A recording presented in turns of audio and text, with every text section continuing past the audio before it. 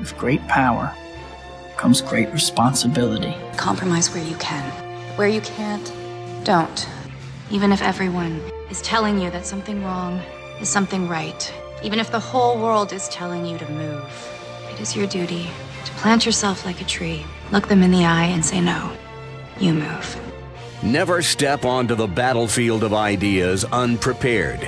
Before you enter the fray, you need a plan.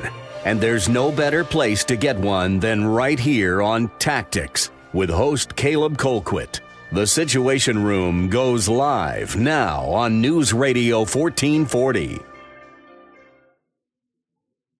And good evening, everybody. Thank you so much for being with us here on Tactics, where speech isn't violence, tolerance isn't love, and disagreement isn't hate. Thank you so much for being with us here on the program. I know that it's been a weird one, that we're starting at a very strange time. We've had some really bad technical issues. In fact, we actually had to restart the stream 3 or 4 times. So I promise this is the one that, at least right now, we are still on the air. So we're going to continue that. I don't know if it's the dark cyber overlords at YouTube and Facebook that are actually responsible for that. I kind of doubt it. It just seems like it's more something on our end, but nonetheless, we're working on that. We're trying to get it rectified, and we are here with you today, and that's what really matters because we have a lot to get to. So I did want to mention that Alabama is right now considering becoming a sanctuary state. Not for illegal immigration, which is normally what we attribute sanctuary state to. When we say the words sanctuary state, normally what we're talking about is a state that does not prosecute illegal immigrants, and so they can tend to come to that state and more or less be safe from deportation or having to go to court or any of that kind of stuff. Now, what we're talking about here is a sanctuary state for the Second Amendment, which I actually think is a really interesting way to take it. There's a bill right now that was passed by the Senate, and Senator Gerald Allen, I believe the number is Senate Bill, I have it here, Senate Bill 358, and this was passed on Thursday, so a week ago, not yesterday, a week ago, Thursday.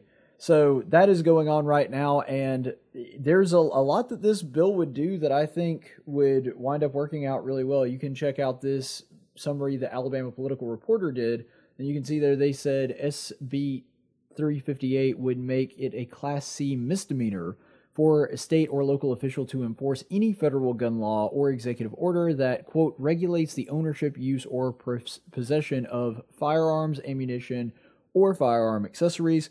The penalty could be up to 90 days in jail or a fine of $5,000. A second offense would be a Class B misdemeanor and bring the sentence of up to 6 months in jail and or a fine of up to $7,000. So there's a lot of debate on this, as you can imagine, from the Senate and from Democrats and in both the House and the Senate. They've been talking about this particular one quite a bit. Now, one of the things that is kind of unique about our law, and I won't go so far as to say that no other state has a law like this, because they might. There's a very good chance that there is another state that has something similar to this.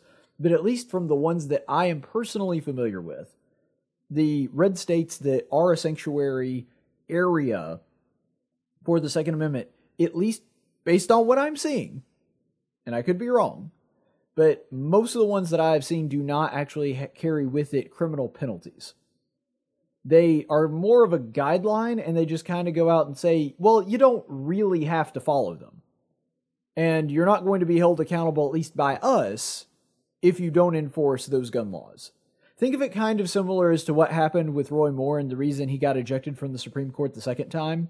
You remember, because what he did was, it's not really an executive order, but that's essentially what it was. As the chief jurist in the state of Alabama, he essentially said to county clerks and local judges, yeah, you don't have to issue gay marriage licenses. You can just kind of ignore the court precedent in Obergefell, which, whether you agree or disagree with that, this is just the closest thing that I can think of off the top of my head that relates to this.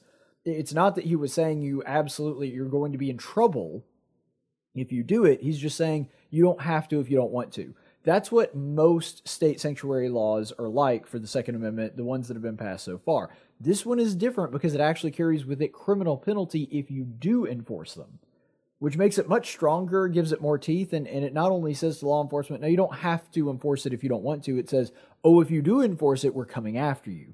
Now, the real question in this becomes, is there a judge, even at the local level, that is going to look at a law enforcement officer that was trying to enforce federal gun laws and convict him?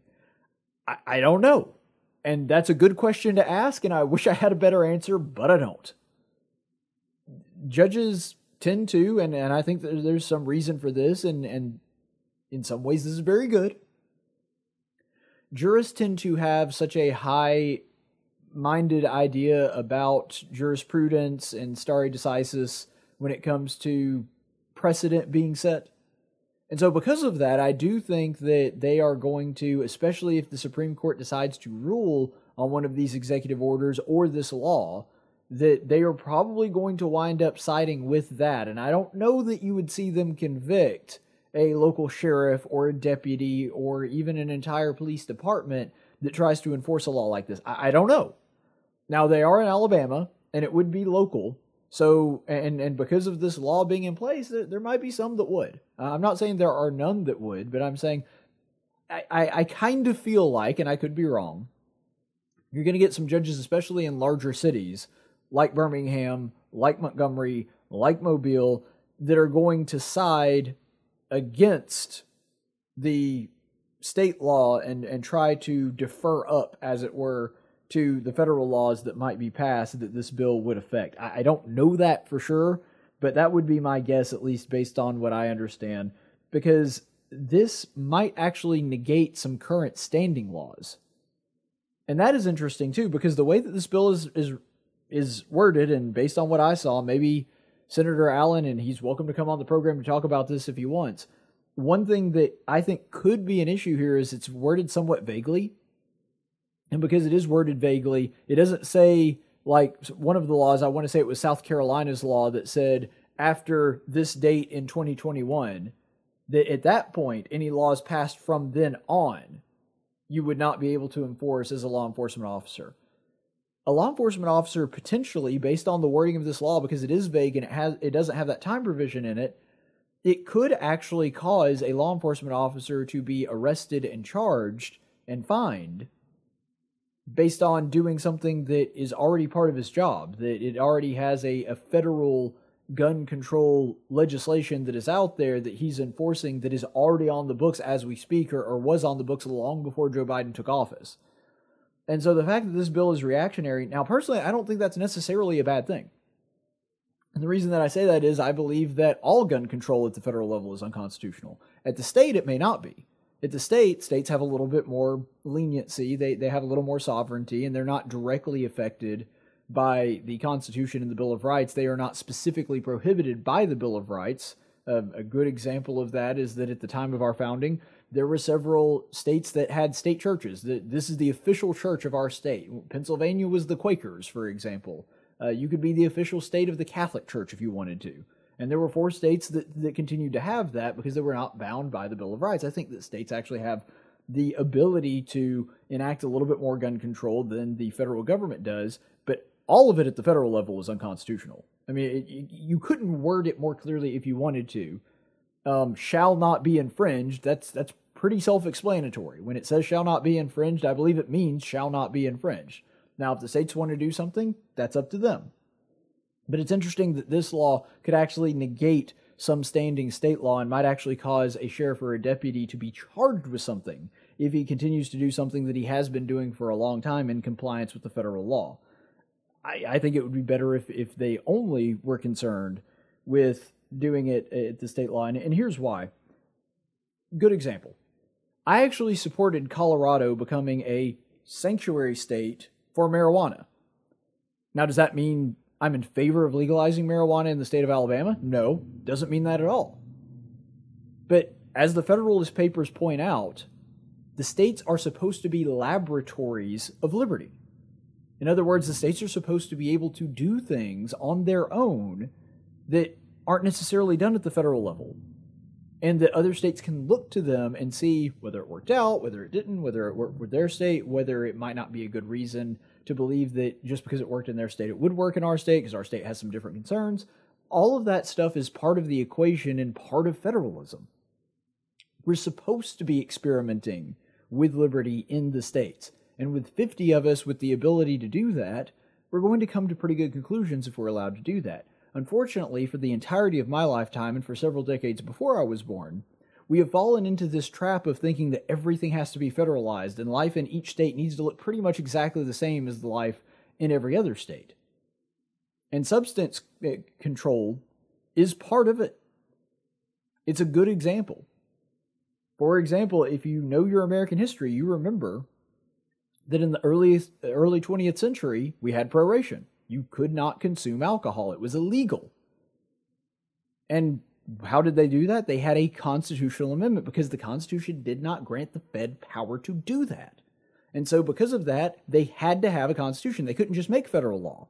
They had to put in an amendment that alcohol is illegal in the United States. And then, when they saw that that didn't work out the way that they thought it would, they had to also have a constitutional amendment to get that law removed. So why is it all of a sudden they decided with marijuana, I mean, that is a controlled substance, that's a drug, right? Just like alcohol. Yeah, we can just pass federal law and make it illegal in all 50 states. Yeah, we can do that. No, you can't. No, you can't. Because the Constitution does not grant the Fed that power.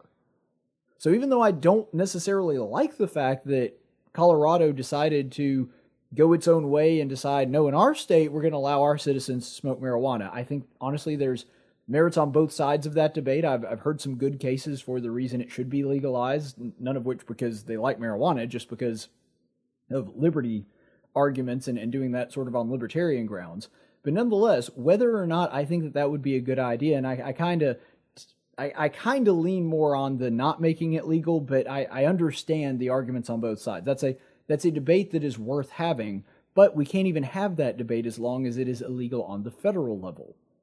So I actually applauded Colorado for just going off the rails and saying, you know what, we don't think that it should be allowed. That's not a power that the federal government has, and so we're just going to decide amongst ourselves in our state, we're going to make it legal, and if the Fed wants to stop us, they can show up with the army and try, but that's really the only option they have because we're going to allow it.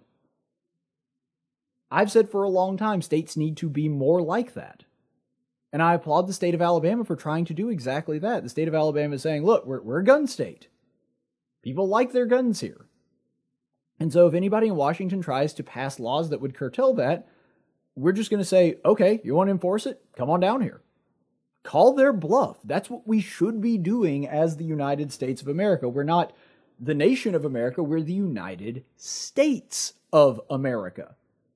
We're united in purpose. We're united as one people, but ultimately we live differently, and that's okay. That's the way our founders always intended this to go. Now, people will, of course, come back and say, Caleb, but you're very much against sanctuary cities and sanctuary states when it comes to immigration. Yes, and here's why. The Constitution clearly grants Congress that power in Article 1, Section 8 of the Constitution. They are in charge of all things when it comes to immigration. I will say, though, that it is not incumbent upon your local sheriffs, your deputies, your state troopers, all of that. It is not incumbent upon them to enforce that. They should enforce it, and I think that it's just a good thing for them to work with the federal authorities in that one area because it's something that is concerned to all of us. However, that's still their option. I still don't believe that local sheriffs and law enforcement should be compelled to enforce federal law when they're not federal agents. I think it'd be a good idea, but I don't think that they should feel compelled to do so, and I think that this is the same thing. Because they are not federal agents, local law enforcement should not feel compelled to enforce gun control regulation, especially one that specifically violates the Constitution. See, that's one pretty big difference that people sometimes leave out of the debate.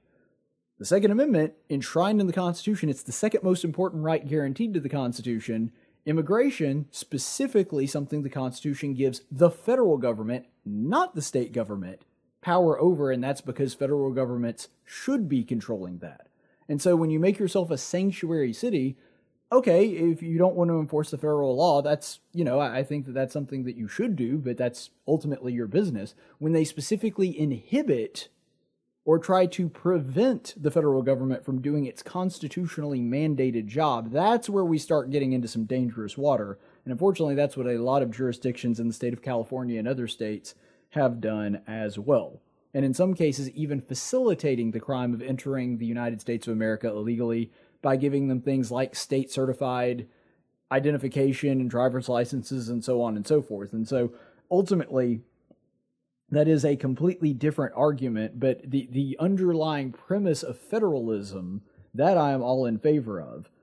And ultimately, even more so than just the constitutionality of it, from a practical matter, the federal government disarming a state is not a good idea. It's a very, very, very, very bad idea, and in fact, it turns federalism on its head. The idea, when the country was founded, was always for the states to be sovereign, for the state to be the most powerful entity.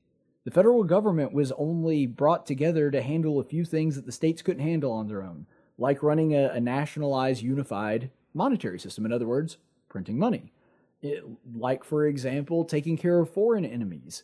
It was just too difficult to have too many different militaries and different military structures within the states, and they decided, you know what, we need a unified military to deal with foreign threats. When it comes to things like foreign trade or interstate commerce, all of those things, legitimate functions of the federal government. And so the federal government should have the right to do that. But that's all the states wanted the Fed to do. Other than that, they wanted to be largely sovereign and autonomous. And that's the reason that we set up our federalist system the way that we did. If the Fed can decide to disarm a state, it can become tyrannical. If the Fed can just decide, yeah, the people in the state of Montana or Alabama or Georgia or, heck, a northern state that doesn't have as many, New York, if they could all of a sudden just decide, we're going to disarm all the people in that state. The states at the origin, I mean, this is why the Bill of Rights was written, right? It was written as a way to ensure the states, the federal government, would not become tyrannical, and that was the second most important thing to that. That's why it's the Second Amendment. Because they understood that if you can take away a state's guns, if you can disarm a state, then the state is no longer a state. Then it is merely a territory of the federal government. And that's not good. And so, just from a practicality standpoint, the idea that the Fed could decide to disarm or control the firearms within a state is a very, very bad idea and cuts directly against the intention of our founders. But ultimately, I guess the only thing I would leave you with is that states really do need to do this more often, because states have always been seen and were always intended to be a check on federal power. That was their function from the beginning, and we failed to do that really for the past 100 years. The states are not subservient to the federal government. The states are superior to the federal government. Remember, the federal government did not create the states. The states created the federal government, not the other way around. That's an important thing to remember, that the states would not have signed on to something that lessened their power or influence or ability to govern themselves. That was of paramount importance to the people when they signed this country, when they signed that compact in the Constitution to be one nation with several different states. But ultimately, the states do have to be that check on federal power. Now, here would be my big closing thought on this. Great, I applaud all of the legislatures that made this take place. I hope that it winds up passing the House and getting signed into law by Governor Ivey. But here's the thing, and I'm going to say this when the law passes, and I'm going to say it right now. Governor Ivey, if you pass this, if you sign this, I applaud you. I think that it's a great step forward. Now do it with abortion. According to the law on the books, abortion is illegal in the state of Alabama. Can't do it. Yet for some reason, we're saying with this bill, if it winds up passing and if we wind up actually enforcing it, we're saying with this bill, no, we're not going to be bullied by the federal government. We're not going to allow the federal government to dictate to us the way that we are going to run our state, especially in areas where the Constitution specifically prohibits them from doing so. Yeah, well, you know what's more important than guns? Do you know the reason that the federal government has that provision in their Constitution? Why the Second Amendment is there? To protect life. Life is the primordial right. The first one. All your other rights come from the right to live. So Governor Ivey and the people in Congress here in Alabama and the Supreme Court, okay, if you do this, I applaud you. Good job. You're doing your job as a state and acting as a check against the federal government. Now do it with abortion. That's the more important one.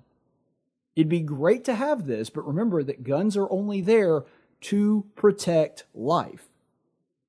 And you're being hypocritical if you're saying we're going to protect your gun rights because they protect your life over here, but when it comes to the murder of innocent unborn children, we're just going to let that one go by the wayside, and yeah, the Fed can kind of tell us what to do on that one. Heck no. That's not the way this works. If you're going to do it in this one area, then you need to do it when it comes to the issue of life. And I know that there's going to be a lot of Democrats that if they see you enforcing this law and not enforcing the abortion law, they're going to say you're hypocritical, and they're right. They're going to say you care more about your guns than you do care about the lives of these kids. And they're right, if that is the criticism that crops up in the wake of this. I'm all for this. Don't get me wrong. I am in 100% support of this. I'm just saying, if you do support this and back it up with some teeth and stand up to the Fed on this, you can't stand up to the Fed on this one but be like, yeah, but baby's dying in the womb. We're just going to pass a symbolic law but not actually try to enforce it. No, shut down some Planned Parenthoods. Shut down some abortion clinics in the state of Alabama if that's what you're going to do. I applaud Governor Ivey for signing the anti-abortion bill into law and making it illegal in the state to do so. But the thing is, they haven't done anything to back it up. Right now, it's just a pretty law on the books that they can pat themselves on the back and feel good. Yeah, well, patting yourself on the back and feeling good about a policy is what Democrats do. Actually do it. Bring it to life. Because ultimately, if the goal is going to be preserving the rights of the American citizens and the citizens of the state of Alabama, there's one particular demographic, the unborn, that we are failing to do that on. I'm glad the law's on the books, don't get me wrong. But if we don't enforce it, what good does it do? Actually enforce the laws you have on the books. It's part of your constitutional oath of office, Governor Ivey. And for the rest of the members of Congress as well.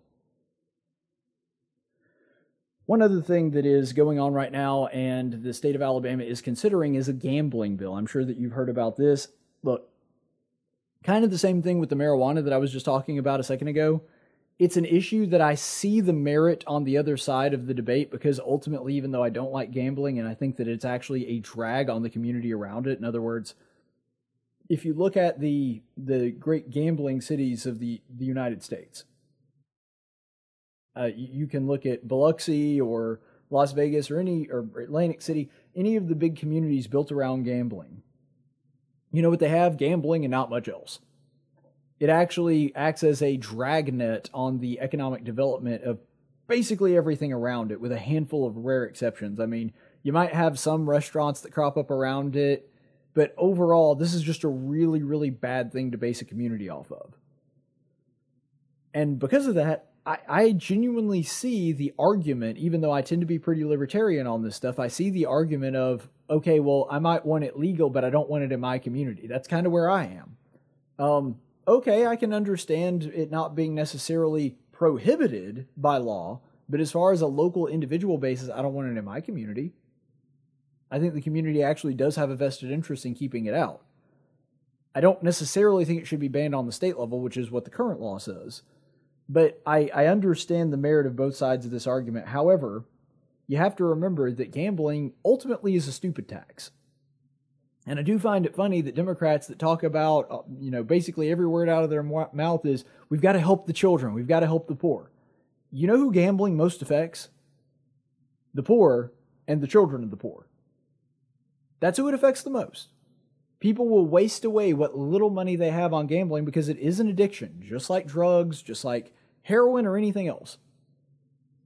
I have seen families destroyed by this. I'm thinking of one family in particular that the husband wound up taking every dime out of his wife's retirement and didn't know about it. And as you can imagine, that was not easy on their relationship when this happened. And I could provide story after story of anecdotal evidence.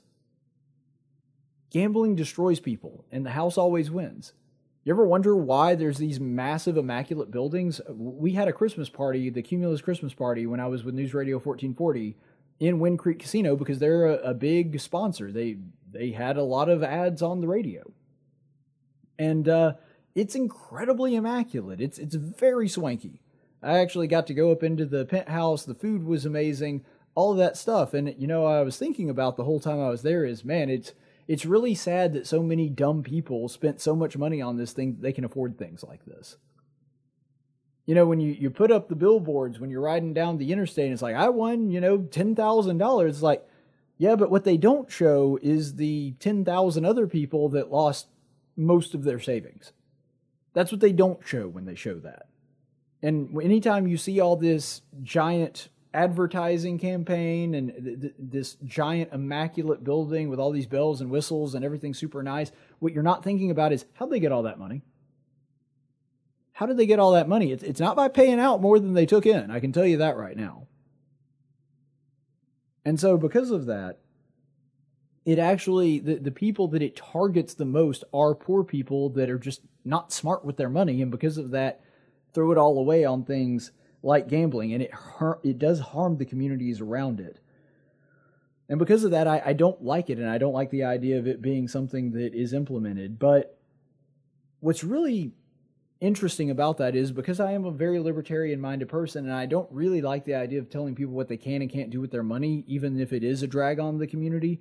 I could see myself, if a certain gambling bill came about to where it was actually fair, if I were a representative, I could see myself supporting it. I really could.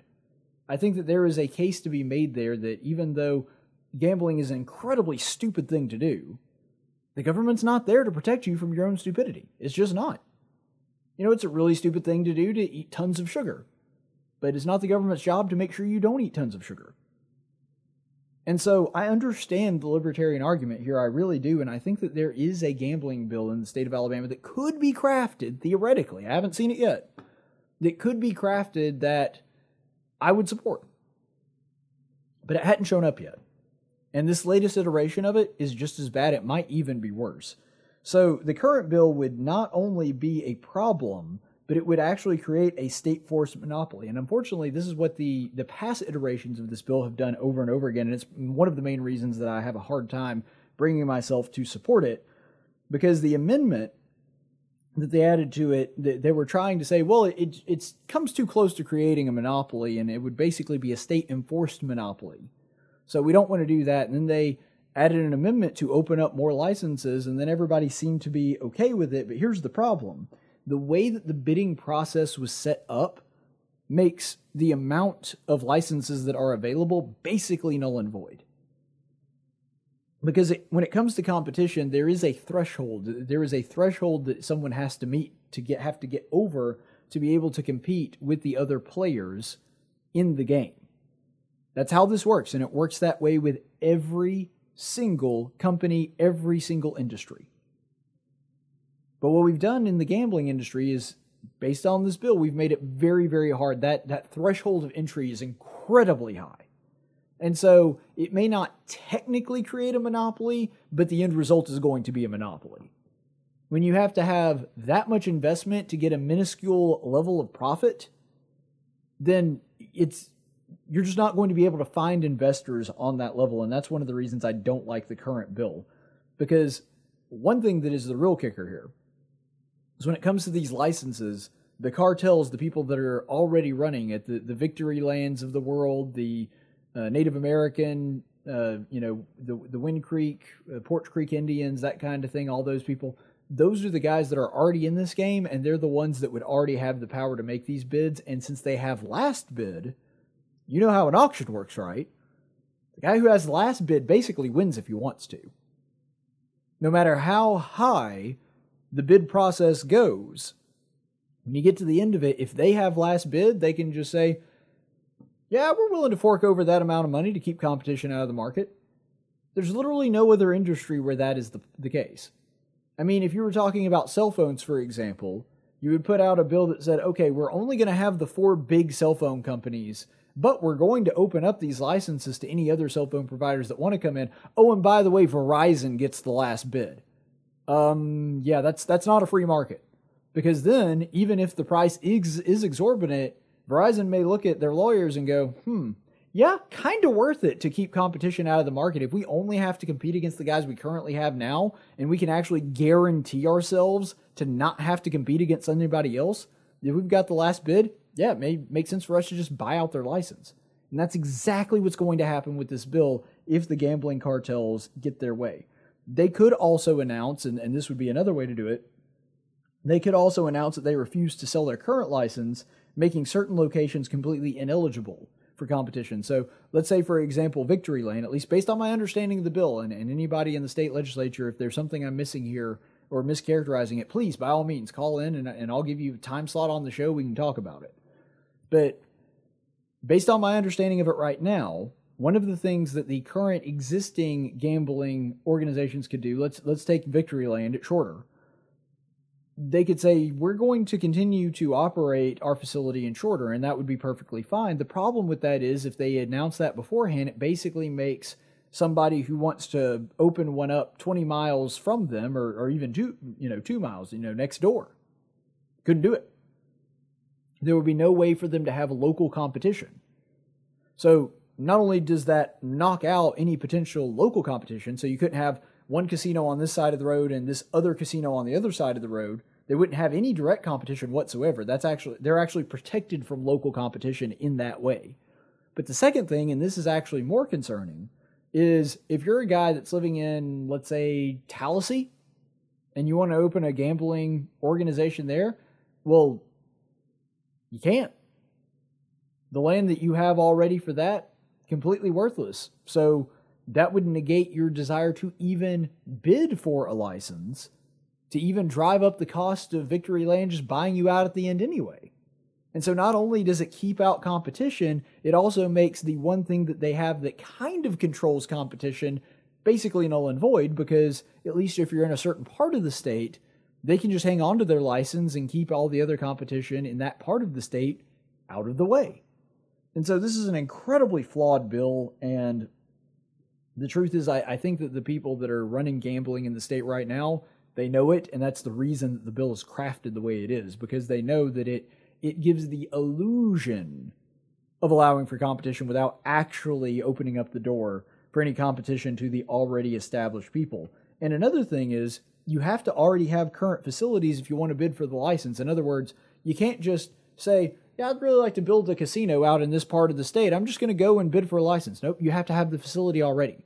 You have to think about this. And again, this is a way to keep out competition. What if they told you that for any other industry, let's say fast food, what if they said, yeah, you're only allowed to bid for a fast food license in the state of Alabama if you already have your restaurant built? No thank you, because what happens then if I get outbid? I just sunk maybe a couple $1 million into a building that's now completely worthless? Bought all the machines, got staff ready, everything, and then I have to have all that before I even put in a bid? That's insane. Because then there's nobody new that will come up and say, yeah, I'd like to place a bid in, because you have no idea whether you're going to get a license or not. You could be throwing money into the wind. This whole bill is designed to keep competition out. Everything in it is built around keeping the Poarch Creek Indians and the people that already have established gambling locations in power and not let anybody else in. That's why this is a really, really bad bill. Again, like I said, I tend to be very libertarian on this kind of thing. I can foresee a bill that was actually fair, that I could see, this is a scary thought, but State Senator Caleb Colquitt voting for if I were in the Senate. But this ain't it, gang. All this is going to do is keep the people that are in power, empower them even more. That's all it would do. It would create a state-protected monopoly. And the gambling cartels, I guess, set this whole thing out because they're fine with other people gambling their money and losing it so that they can make money. They're not okay with gambling their investment on the odds that there might be competition that shows up later. They want to keep everybody else out of the game. Because with them, they don't like gambling. They'd much rather it be a sure thing, and that's exactly what this bill is. It's not a gamble for them at all. It is a sure thing that they are going to come up, that their number is going to come up the way that they want them to. So that's the reason this is a terrible, terrible bill. Now, one other thing, I do want to transition from local stories here for just a second, because I found this story really interesting. Pew Research actually did a survey, and they found out that white liberals were more likely to have mental illness. I swear, this is a real thing. I didn't believe the headline when I saw it, but you can see it right here. This is an excerpt from this is a graph from the Pew Research Center. And so you can see there, these are the people that have ever had a healthcare provider told them that they had a mental health condition. So this is not just an opinion, this is people that have actually been diagnosed. And you can see there that it's certainly higher amongst younger people. And it's also, and we'll get into this a little bit later, it's also highest amongst females who happen to be represented in blue. Now, why the females are represented in blue and the males are represented by that harsh pink, I don't know. It seems kind of like it should be the opposite to me, but whatever. But yeah, this is a trend that was taken in 2020, and they just released the findings of it. And as you can see, over on the left side, white liberals have by far, it's not even close, the highest degree of mental health issues.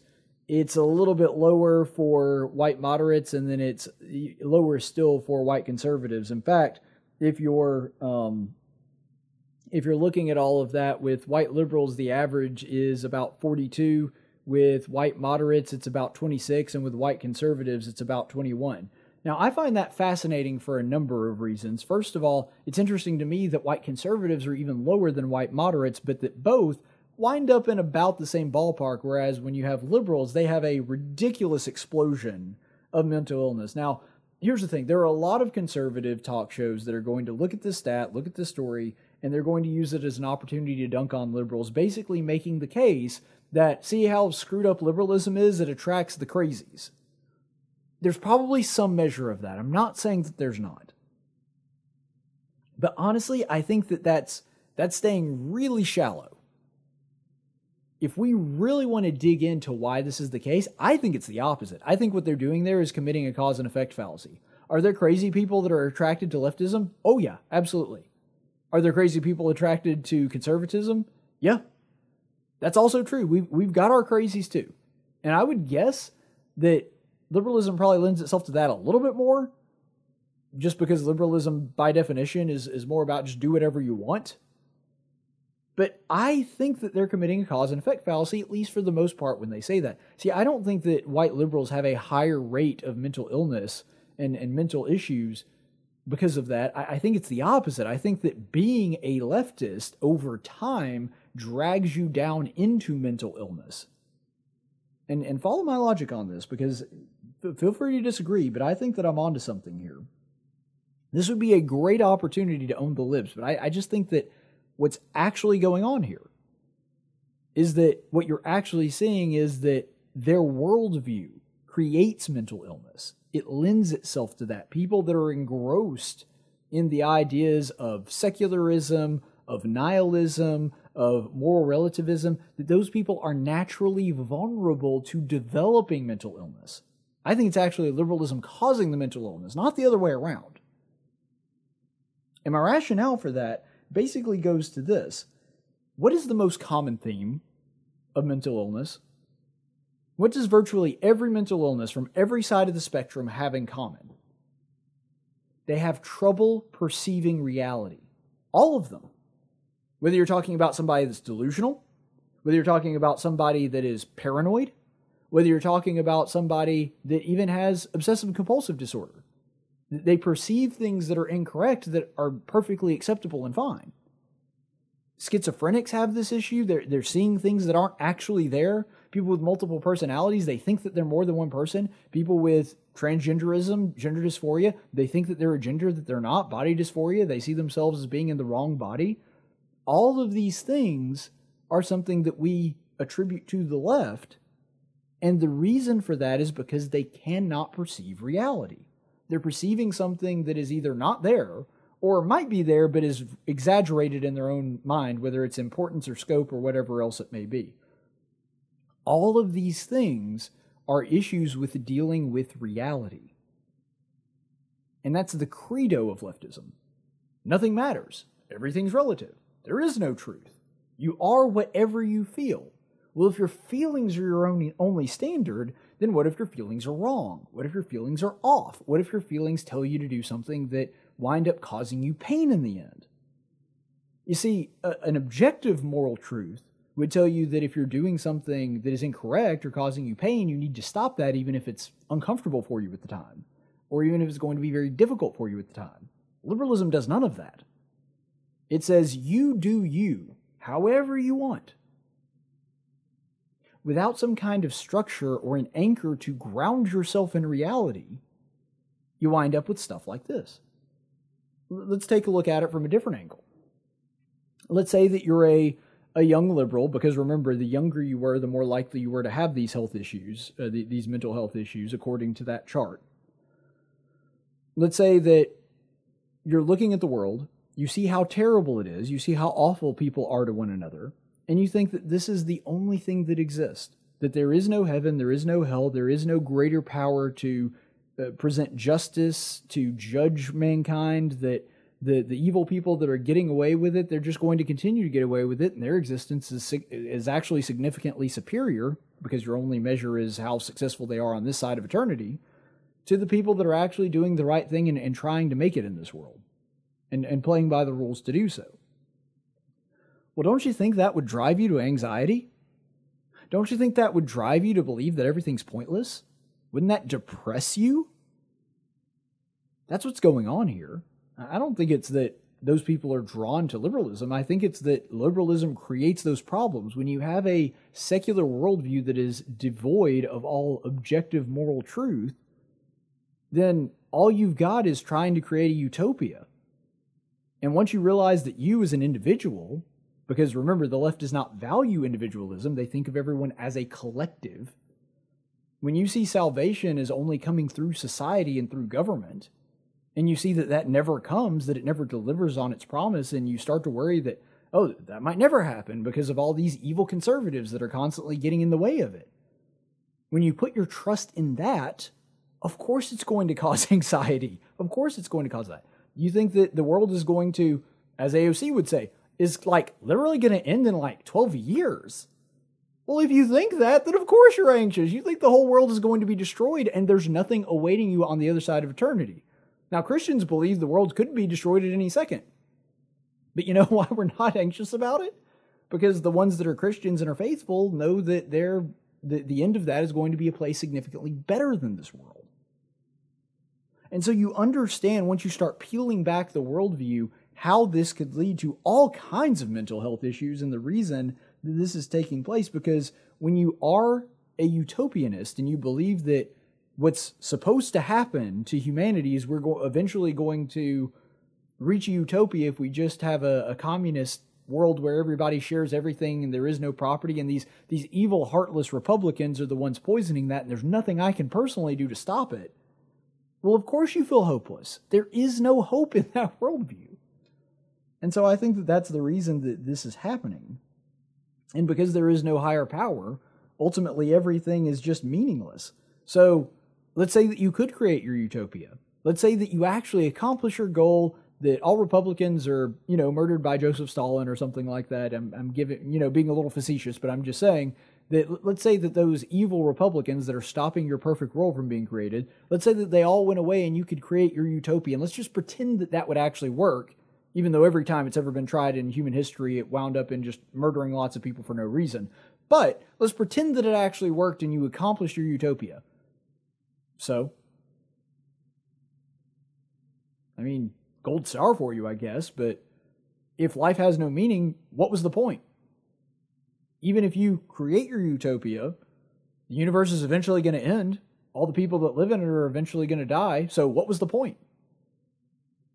You see how undermining that biblical Judeo-Christian worldview creates a society and creates a mental state where people would be prone to these things?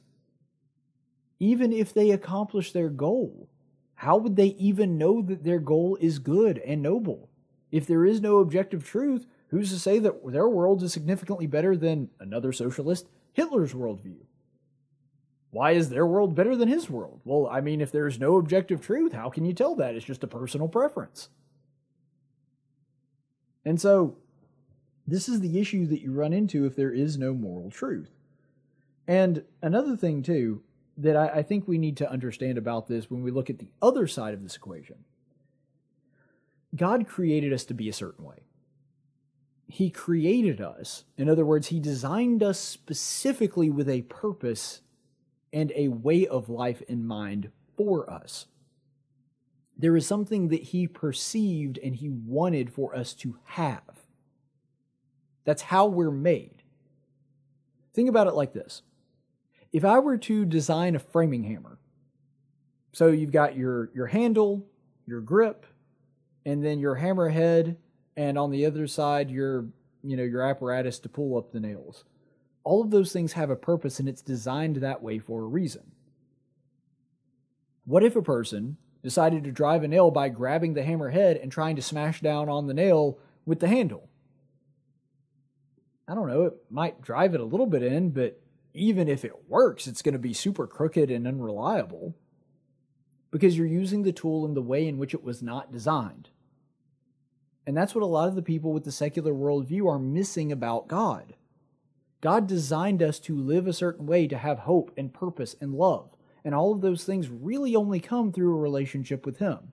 We can kind of get the job done, just like banging on a nail with the hammer handle can kind of get the job done to some degree, but it's not going to work the way that it's supposed to because you're not using the tool in the manner in which it was designed. And human beings are no different. God designed us with a specific purpose to do specific things in a specific way. And when we ignore His will and when we use ourselves and our souls in ways in which He did not intend, mental illness is the natural result among lots of other terrible things. And so ultimately, this is where we wind up. We are designed to love God and to be loved by Him, and that gives our lives purpose and meaning. And devoid of that, we're going to develop mental health issues because we're not fulfilling that purpose. It's just as simple as that. And I noticed in this chart that women are far more prone to this than men. Now, I don't know exactly why that is. So we're diving off a little bit into speculation. And me being a non-woman, and no matter what people on the left may say, I'm not a woman, I've never been a woman, I can never become a woman, I will never, no matter what my feelings are, I'll be a man, and I will always be a man till the day I die. So the question becomes, why is it that women were more prone to this? I think it's because women need this more than men, because we are different, because we're not the same. Now, do all human beings need a loving God to protect them and look after them and to give their lives purpose? Yes, absolutely, that is true. Women don't need God more than men. I'm not saying that, so I want to clear that right now. But what I am saying is, women do need the relationship aspect of it more than men. Because women have a greater need to be loved and to feel loved. And that's very difficult to do in a world that is cruel and heartless and doesn't care about them. And so I think that having that secular worldview, it just amps it up to 11 if that's the case. And here's another thing that I think is part of it as well. The victim mentality plays a large role in that too. Because if you constantly believe that every single thing about our world is the product of the patriarchy, and that women are just being oppressed and demonized and all of this stuff, and basically all men exist just to keep women down, well, yeah, that's also going to cause some mental health issues. And so I think the combination of those two things are the reason that women have a bigger deal with this. And maybe some of my female viewers would love to weigh in on this and provide some insight that I just can't because I'm a dude. But that's just tends to be where my thought process starts to try to explain exactly why women seem to be far more prone to that mental illness issue, especially when it comes to white liberals, than men are. But here's the thing. I want everybody that's watching this that is not a liberal, that is a Christian conservative, or even somebody that's more of a Platonic person. In other words, you're not necessarily religious, you're not really a Christian, but you understand objective moral truth because of the school of Socrates and Plato and Aristotle and that line of thinking.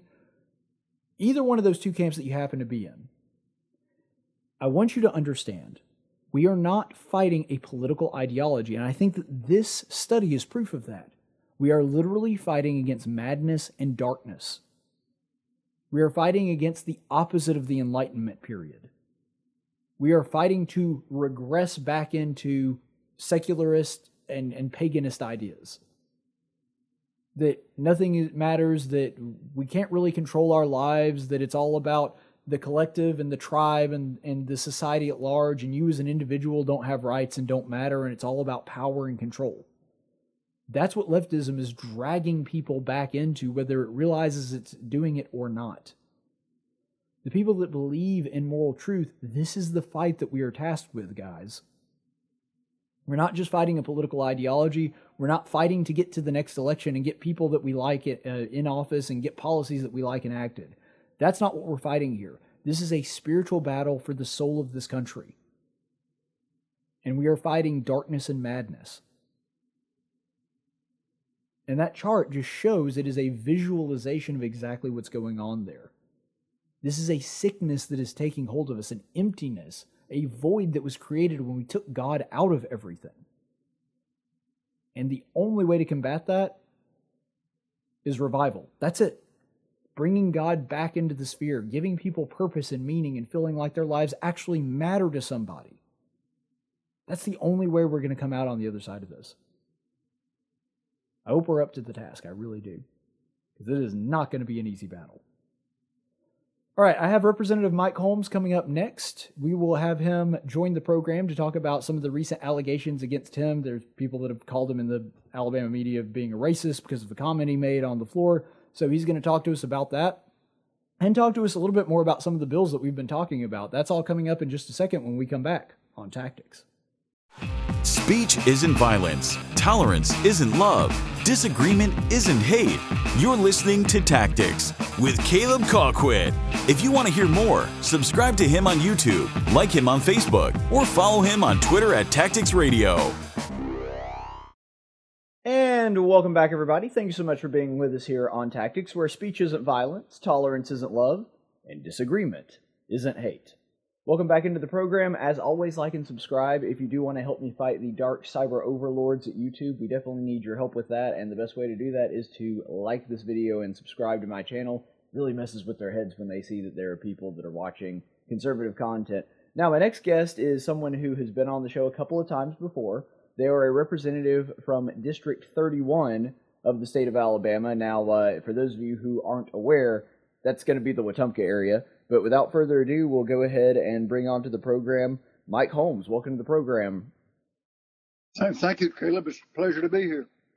Yeah, thank you so much for being generous with your time. And for those in the audience that may not know, there was a controversial, and I'm using air fingers quote there, there was a controversial a controversial conversation that happened between you and Representative John Roberts the other day when you were discussing the monument protection bill that you put forward. And one of the things that he said was some people don't want to go to Andrew Jackson School, and talking about the Confederate general there. And then you said, well, some people may not want to go to Martin Luther King School. And so this caused all kinds of upheaval and people calling you racist, from AL.com to Alabama Political Reporter with Josh Moon. And so I just wanted to ask you, just sort of get your side of the story. When you said other people don't want to go to Martin Luther King School, what exactly did you mean by that? What were you referencing there? Let me restage it. There's a lot of errors in there that we need to correct. Number one, it was Representative John Rogers from Birmingham. Not Roberts. John, I'm sorry, I was thinking of the Chief Justice of the Supreme Court. Sorry, mental error on my part. And the next thing was, this was John Rogers had been supposedly in a public hearing. You're asking questions of the bill sponsor, and of course I was standing at a podium, and he had been going on with actually it was just a long, not a dialogue, just a long monologue of things that were wrong with our nation today, our state today, and it had nothing to do with the bill. It's all about racism. And he made a statement that I've got this beautiful granddaughter. Mm-hmm. He says, "What you think? You think I want my beautiful granddaughter?" And I'm going to go slow here because I'm doing this from memory. You want my beautiful granddaughter to go to school at a Stonewall Jackson School? And of course, he just hung there, and he filled the silence by saying, "Name it Martin Luther King, name it John Lewis School." And then I would think about that, and then it was just silence. So, when you're in a situation like that, the best thing to do is just remain silent, which I didn't. I let it 15 or 20 seconds go by, and I assumed he was done. So I asked him a question. It was not a statement; it was a question. I said, Representative Rogers, could you agree that there are probably people out there that would not want their children to go to a Martin Luther King school? And he muttered, I don't know. You might be right. And that never got on any recording. Right. So it was not a heated exchange. It was he and I, neither one of us had lost our tempers. It was just a simple question that I asked him. Yeah, So and that's the true side of it. I think that really illustrates the danger of taking and I think it's exactly 11 seconds if memory serves, taking an 11-second clip and making that the news story, because based on what you're saying, it sounds like you and Rogers, who disagree on the bill, obviously, weren't arguing with one another. You weren't trying to talk over one another, and in the clip, it sounds like you are. And so that really changes some of the context as well. And so just, I guess what I want to dig into is, because there are people that may not want to go to a Martin Luther King school. I personally wouldn't have a problem with it. I don't know if you would either. And I want to make it clear that I would not either. I've got four wonderful grandchildren, and they've gone to all kind of schools named after all races, everything else in their careers. My oldest is 22 years old, so she's a senior in college. My next one is a senior in college also, and they've been to schools and I would go to any name school. Martin Luther King is fine. That doesn't matter to me, especially Martin Luther King, because I highly admire that what he accomplished in his lifetime was amazing, and I think he's probably one of the most venerated, well-known figures in the history of African Americans and the black race. I just think he's a wonderful example. So I would be happy to have my grandkids going to Martin Luther King school.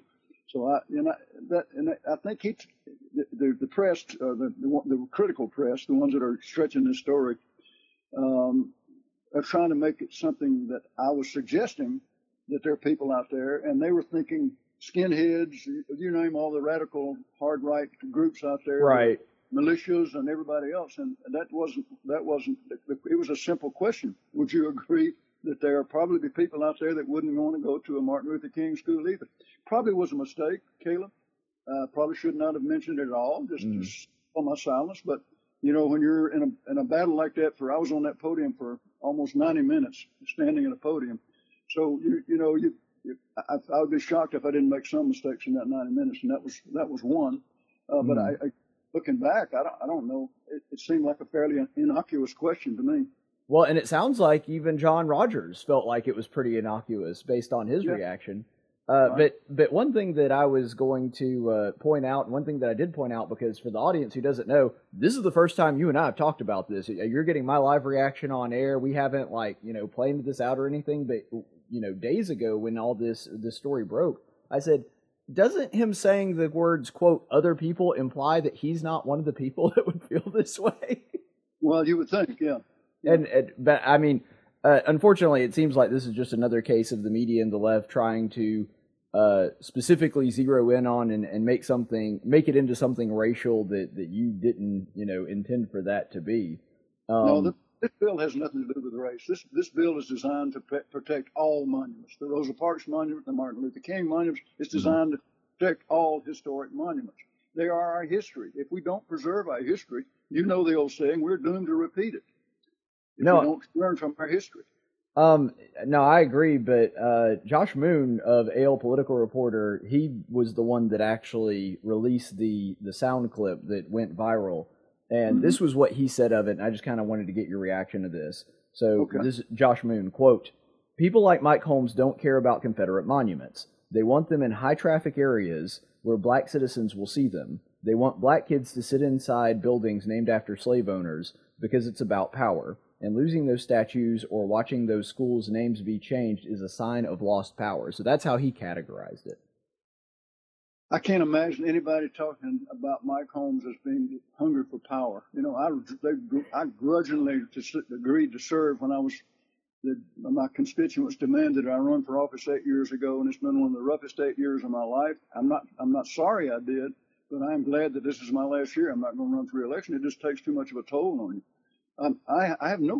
I'm 79 years old. What kind of power do I want? I mean, I've accomplished a lot in my lifetime. I'm proud of it. And I'm not hungry for any kind of power. That's ridiculous. You know, and I can actually attest to that because I've known you for a number of years. And I can remember, I think one of the, maybe just the second or third interview I ever did with you, you were talking about how you had no intentions of running for office again. Now, eventually you did. But most of the time politicians will leave that up in the air because they want to keep the suspense going. They want to keep the media continue to be interested. And you were like, nope, don't want to run. Don't have any intention of going into office again. So you did the opposite. And you're right. It is kind of absurd that Josh Moon is trying to draw that to you having a thirst for power and wanting white people in general to be in power. I thought that was a little bit silly myself. It really is. It really is. I have not taken Josh Moon seriously in the last, ever since he left the Montgomery Advertiser and kind of went out on his own. He just swung so far to the left that I couldn't believe anything he said. I just thought I don't need this anymore, so I haven't paid much attention to him. Well, it's funny because I'm kind of in the same boat with you. I haven't taken Josh Moon seriously in years, actually long before he left the Montgomery Advertiser. And the thing is, pretty radical before he left. You're right. The thing is, though, he's a pretty decent investigative journalist. It's just his opinion pieces when he starts talking about politics are awful. And now they put him at Alabama Political Reporter, where that's all he does. So they took the worst part of Josh Moon. But I do want to dig into the actual issues and help people understand, because I don't want to spend all of our time here on that one quote. Okay. So the bill that you guys were discussing, the Confederate Monument Preservation Bill, what did those actually do? What would change? What would this bill change about the law as it stands right now? Well, the law that stands right now is a bill we passed in 2017 that was also called the Monuments Preservation Act of 2017. Mm-hmm. And there was a big floor battle, and they compromised. The sponsor, Gerald Allen, Senator Gerald Allen, compromised a lot right toward the end. It's like now everything was critical. It was the last few days winding down. We've got to get it out now. And he made some compromises that weakened the bill dramatically. Mm-hmm. And I wound up voting for it in the House because it was the only game in town, and we were all very concerned at that point. Do you remember what was going on back in 2017? It was kind of the beginning of all these riots and burning our cities and destroying monuments and that sort of thing was seemed to be ramping up. We'd had some instances in Alabama, so we were all concerned about trying to take some action that might head off some of that. So it went ahead and passed, but it had some glaring weaknesses in it. And we started proving that over the next 3 years. Our own Attorney General started pointing out those weaknesses to us, that his hands were tied in a lot of cases on prosecutions, on the fines were meaningless the way they were set up, and so on and so forth. So this bill sets out to try to strengthen and enhance that bill. And another mistake he made is he pretty much cut out any new monuments, anything under 40 years old. And to me, that's just wrong. We got meaningful monuments out there that are being built every day. Not as many as we used to, I admit, but there's still monuments going up. And a lot of those have to do with the civil rights struggle that are still going up. And the Rosa Parks one there in Montgomery is a great example. That monument would not be protected under the 2017. This bill would protect that one. It would protect all monuments, whether they're Catholic priests that they're tearing down in San Francisco, to Thomas Jefferson and Washington, all the ones they're after now that are, has nothing to do with the Civil War. These are all American Revolution, United States founders that we're tearing down their statues, and a lot of sainted individuals in the Catholic religion that are their monuments and statues are being destroyed. So the idea is to protect all monuments, for the sake of the history, the meaningful history that we can learn from. And that's a simple version of it. And that's pretty much the adjustments we made mostly had to do with broadening the number of what's the word I'm looking for? Broadening the number of counts, or not counts, but kinds of crimes you could do, from raising or disfiguring, or all the way to destroying and removing. We had some more counts in there that would broaden that, so that the Attorney General would have a broader field that he could go after with charges. And And then when you do that, then you open up a can of worms where you got to define all that. So we added page after page of definitions of all those new words that we added.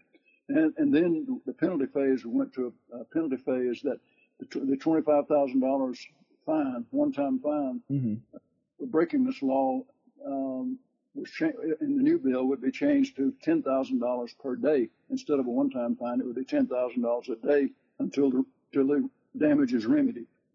And so that, if they ignore you, the city of Birmingham ignores you, 30 days later they owe $300,000, not $25,000.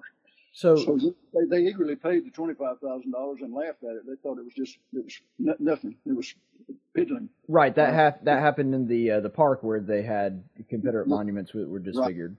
Right. And so they paid it easily. So anyway, that's the whole 22-page bill in a nutshell. And if you got questions, I'll be glad to go back and try to answer them. But yeah, I did have one that I think could be a potential problem. And I mean, there may be a provision in the bill that I'm just not aware of that would resolve this. Like, let's say, obviously Birmingham or Mobile or, a larger city probably wouldn't have a problem with this. But let's say that this is a small town out in the middle of nowhere with a monument of some type, and they have just random people, citizens in their city, damage or disfigure a monument like what happened in Birmingham.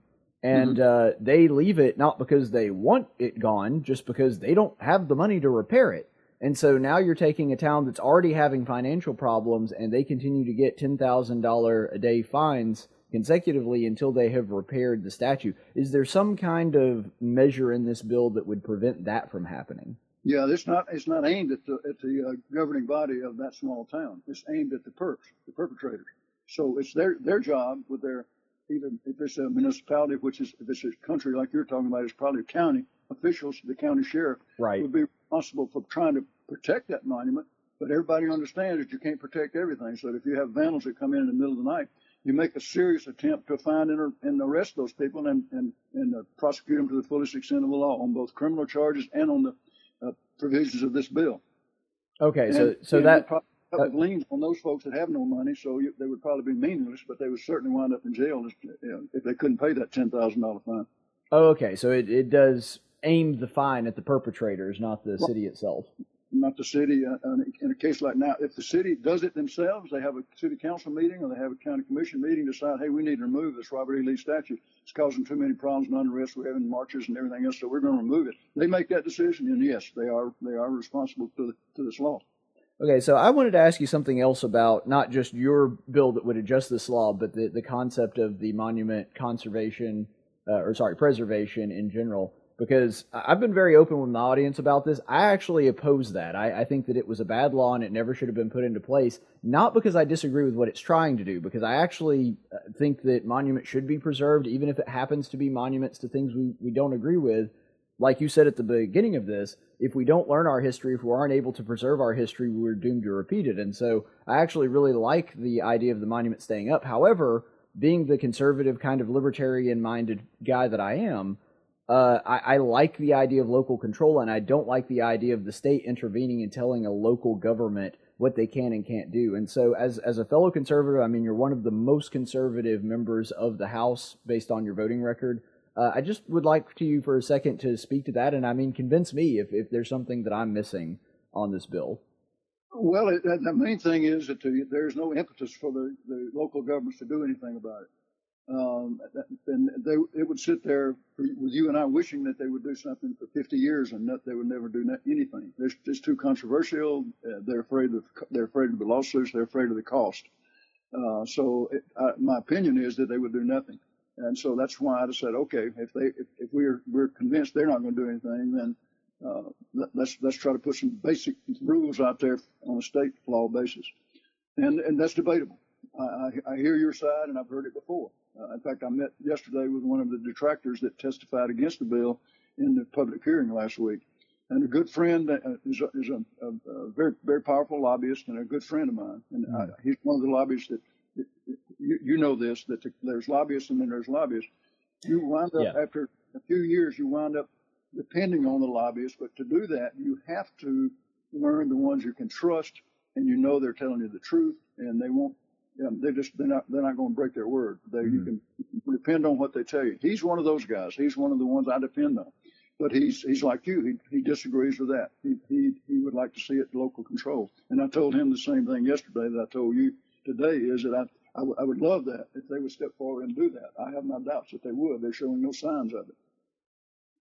Well, I got to be honest. I still disagree with you on that. I think that ultimately it should be something that's handled by the municipalities, and just because we would wish them to do something else does not, mean that we should come in and overtake their liberty to decide what happens in their own city. But, I don't want to spend all our time on that, and I think, like you said, there are honest people that can disagree on this, and we do want the same goal, which is the preservation of history. And I think that's what's important to take out of your mind of your conversation. You and I have talked before, and I think we knew up front that we were not going to agree 100% of the time. But I've always said if I can agree with anybody on 80% of the time, I better count them as an ally. Right, the Ronald Reagan rule, as it were.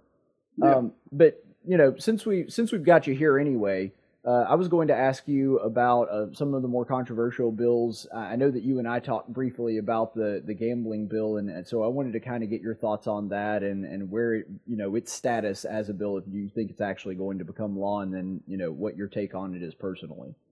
Okay, and I'm going to have to go fast because we don't have much time left. But that's true. Sorry about that.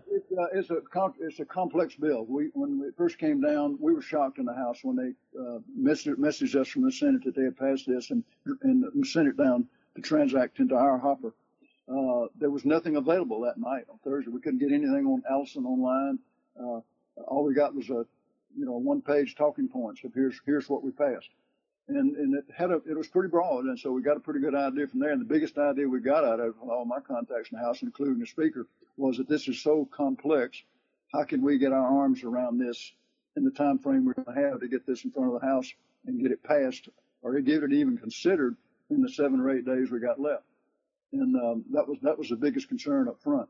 Now there's been a lot of effort now on everybody's part, including mine, to start getting. We're going to be faced with it one way or the other. We're going to run out of time and give it our best shot to try to cover it.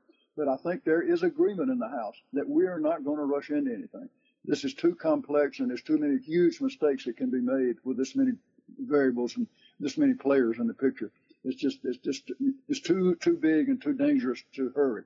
So I think that's the thing. You're going to see a very deliberate consideration, and if we run out of time, so be it. If it's got to be considered now, then it's up to the governor to call a special session and come back and try to get this considered and voted on. But, well, in my experience, when somebody does try to pass something really big and really complicated, and they try to do so very quickly, that's a sign there's a lot of bad stuff in it. Well, it generally turns out that way. You're absolutely right, Caleb. It generally turns out that way when that happens. And it happens too often in both our national government as well as our state and county and local governments. Mm-hmm. But if anybody, has liked what they heard and is interested in helping you, supporting you, where would they go to do that? I think they're the local grassroots organizations that have worked with ever since they talked me into running for office. Mm-hmm. There is no more We Think with Tea Party, but there's still a really strong base, still in touch with Becky Garrettson with Eagle Forum now. Mm-hmm. She still heads up a grassroots organization that has a loud megaphone, loud microphone. So if they want to help the grassroots effort, I think that would be a contact. I don't have their email or anything else, but I think if you just go to eagleforum.com, she'll come up as a state director for them. Yeah, I believe it's Eagle Forum Alabama is their website. eagleforumalabama.com or .org, one of those two. Okay, that would be one. And they'll believe me, they're digesting this bill at the same time. She's called me several times in the last few days, asking questions about it, and they're digesting it as we are. Mm-hmm. I know enough to honestly to answer a lot of questions at this point. I suspect I'm going to get an earful of it in the next 2 weeks. But, Probably so. I don't know enough to answer a lot of questions right now. Basically it includes all the existing players now, which would be the Porch Creeks at their existing locations, at 3 locations, and then Victoryland in Macon County, Green Track in Green County. There's one a dog track in Mobile that, by the way, the Porch Creeks own, I believe. Mm-hmm. So that would become another location there. All those would be included. plus they're adding in 2 more locations for the Poarch Creeks, and all this going to the Poarch Creeks is in return for them signing a compact with the governor to bring them into the fold to pay the same taxes on their revenues that all the other players pay, and that number is 20% of net revenue. And I'm a business executive by career, and that's not a term we use. That we use net income before taxes, which is very clear. You know exactly what. But net income proceeds is not clear to me. But I've learned after asking a few questions from people in the know, essentially what that means is the difference between the prizes they're giving out, the cash that they're giving out, compared to the amount they took in. That difference would be what they'd be paying that 20% tax on. So it's sort of like a weird net income number if you're an accountant, and that's what they'd be paying the 20% on. And so that's a big step in the right direction with the Poarch Creeks, in my opinion. But it gives them a lot more locations than anybody, and they're going to be the ones with the power because they're sitting on a pile of money. They're investing money all over the nation because they got so much. They're making so much here in Alabama. They've invested in Pennsylvania's been their biggest one, and it's huge. That thing's up over $1 billion of revenue now in Pennsylvania, and it's got everything: table games, sports betting, the whole 9 yards. And that's the other thing that is added into this bill. All these same players can offer sports betting. Well, and that's one thing that just in my experience covering these bills, and there's a gambling bill that comes out pretty much every year now, or it has for the past 3 or 4 years that I can remember. The thing that always makes me skeptical of it is the Band of Poarch Creek Indians. It seems like they always become the blessed and highly favored party in all of this. They wind up getting the most locations, and they create some of the bills that have been suggested give them a full monopoly. This one, I think, gives them not quite a monopoly, but it makes them by far the ones that have the biggest stake in it, and it makes them the largest players, and makes it very difficult for anybody to come up through the market through competition. And so it reeks of not being free market. One thing that I neglected to tell you is that there is a provision in there for more locations besides the 3 I mentioned, the Green Track, Victoryland. There's, I think, for 3 more operations. And the name of the area, I think one of them was in the Wiregrass, one of them was in the Rocket City area, and I can't remember where the third one was. But there were more, and those are going up for bid. It's a strange bidding system. It would take me 2 hours to try to explain it to you, but it's a bidding process that those licenses would be sold for. So it does, with that move, it does make it a little more competitive for the PCI, but there's no question who's the 800-pound gorilla in the room. Right. No question. And PCI is it. And I can say this, and I know you're running out of time for your time slot, Caleb, but if we, from what I know now, I'm going to make a statement that I probably shouldn't make, but if we pass this, as monstrous as this is, and with this power shifting that this will be, and the impact it's going to have on government, and I mean that through government control by contributions. And by the way, there is in the enabling legislation, there is a forbidding language to give to any political party. Period. None of these players can give any money. Well, you and I know how that works. I mean, there's so many ways to go around through 5 layers of corporations, but the money gets there anyway. It doesn't matter how many times you say they can't do that. So what the statement I was about to make that I'll probably be hung with 10 years from now is that if we pass this, and you've been in Alabama a long time and you love Alabama. Yes, sir. You're not going to recognize Alabama in 10 years if we pass this. You will not recognize it. It will look like Mississippi from state line to state line. Well, and I think that's what people need to consider when they are considering whether they should vote for or against this is the, looking at a 10-year window down the line and what this bill would do to it, I think is a pretty good standard to have. And that's probably a pretty good standard with any bill, is to look at how it's going to affect the government in that time. I would like to make a quick observation about you, just kind of speaking directly to the audience here for a second. I want to point out that when I asked the guy, what his website was or where he could go to support him financially or whatever, he turned it into a policy discussion and couldn't even produce his own website or a place that you could go to fund him. And this is the guy that Josh Moon says is so evil and power hungry. I'm like, have you ever met a politician that didn't have a place that you could go and donate to their campaign fund? Well, I'm sorry I closed that website down. That's just 2 years ago, we got, I knew I wasn't going to run again. I said, this is foolish to me to keep this open. Right. Everybody's got my cell phone number in this district. Anybody that wants it has it. So if they need to talk to me, they know how to get it. I may not be able to answer their call, but I will certainly return their calls if they leave a message. So, that's the way I communicate, and with conversations like this, and as many conversations as I can have with individual constituents. I have another thing I need to give a plug to. I have an district advisory board with 10 volunteers that are a cross section of my constituents, from bankers to lawyers to Indian chiefs, just about. I mean, there's farmers, the whole 9 yards. Teachers, got 2 of those. Just great people. I'd say half of them are retired, so they're wise, wisdom, experienced, and very patriotic, and want to do whatever they can to help. These people meet with me at least quarterly, sometimes more if we got big decisions to make, giving me the feedback of my constituents. That is invaluable to me. Those meetings and those people, and when something comes up quickly, they call individually. Mike, I know we're not going to have a meeting, but I need to tell you this, and this. And that feedback is just invaluable. I don't know how anybody runs a representative district like this without a group like that to feedback to you. Well, I tell you, it sounds like you got a good crew there, and as the Bible says, there is wisdom in a multitude of counsel. So that's probably something that more elected representatives need to have behind them. But thank you so much for your time. We appreciate you coming on and clearing this up for us, because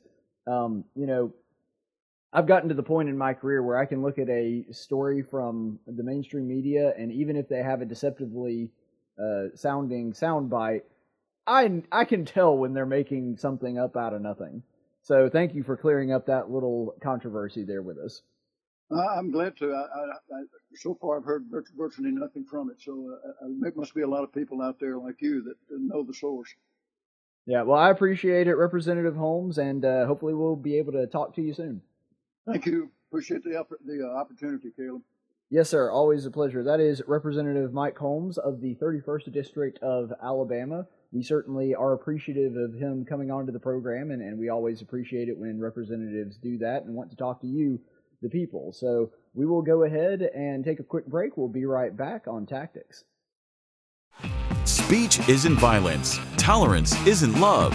Disagreement isn't hate. You're listening to Tactics with Caleb Colquitt.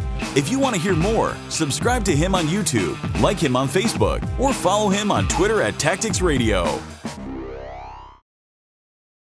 No, you messed it up. You're stupid.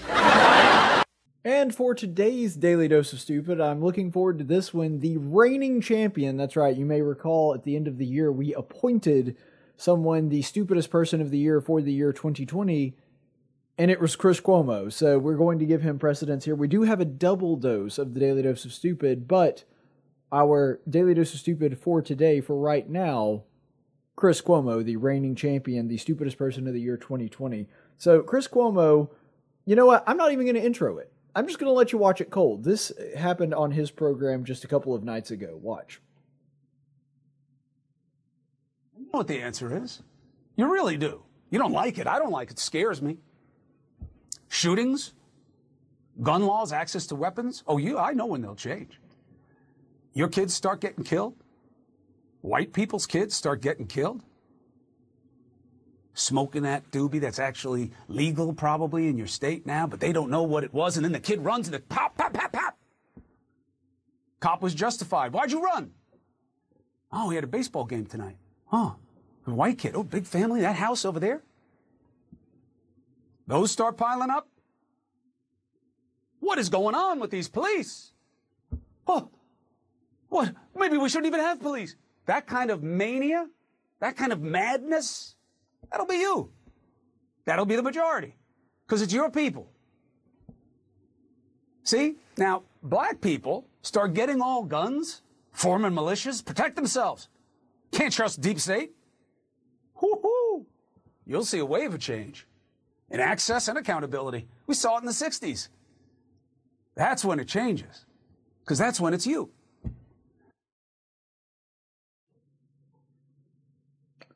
Yes, I think everyone's IQ just dropped a little bit watching that, but here's my rule of thumb, and it's a very simple one, but it works.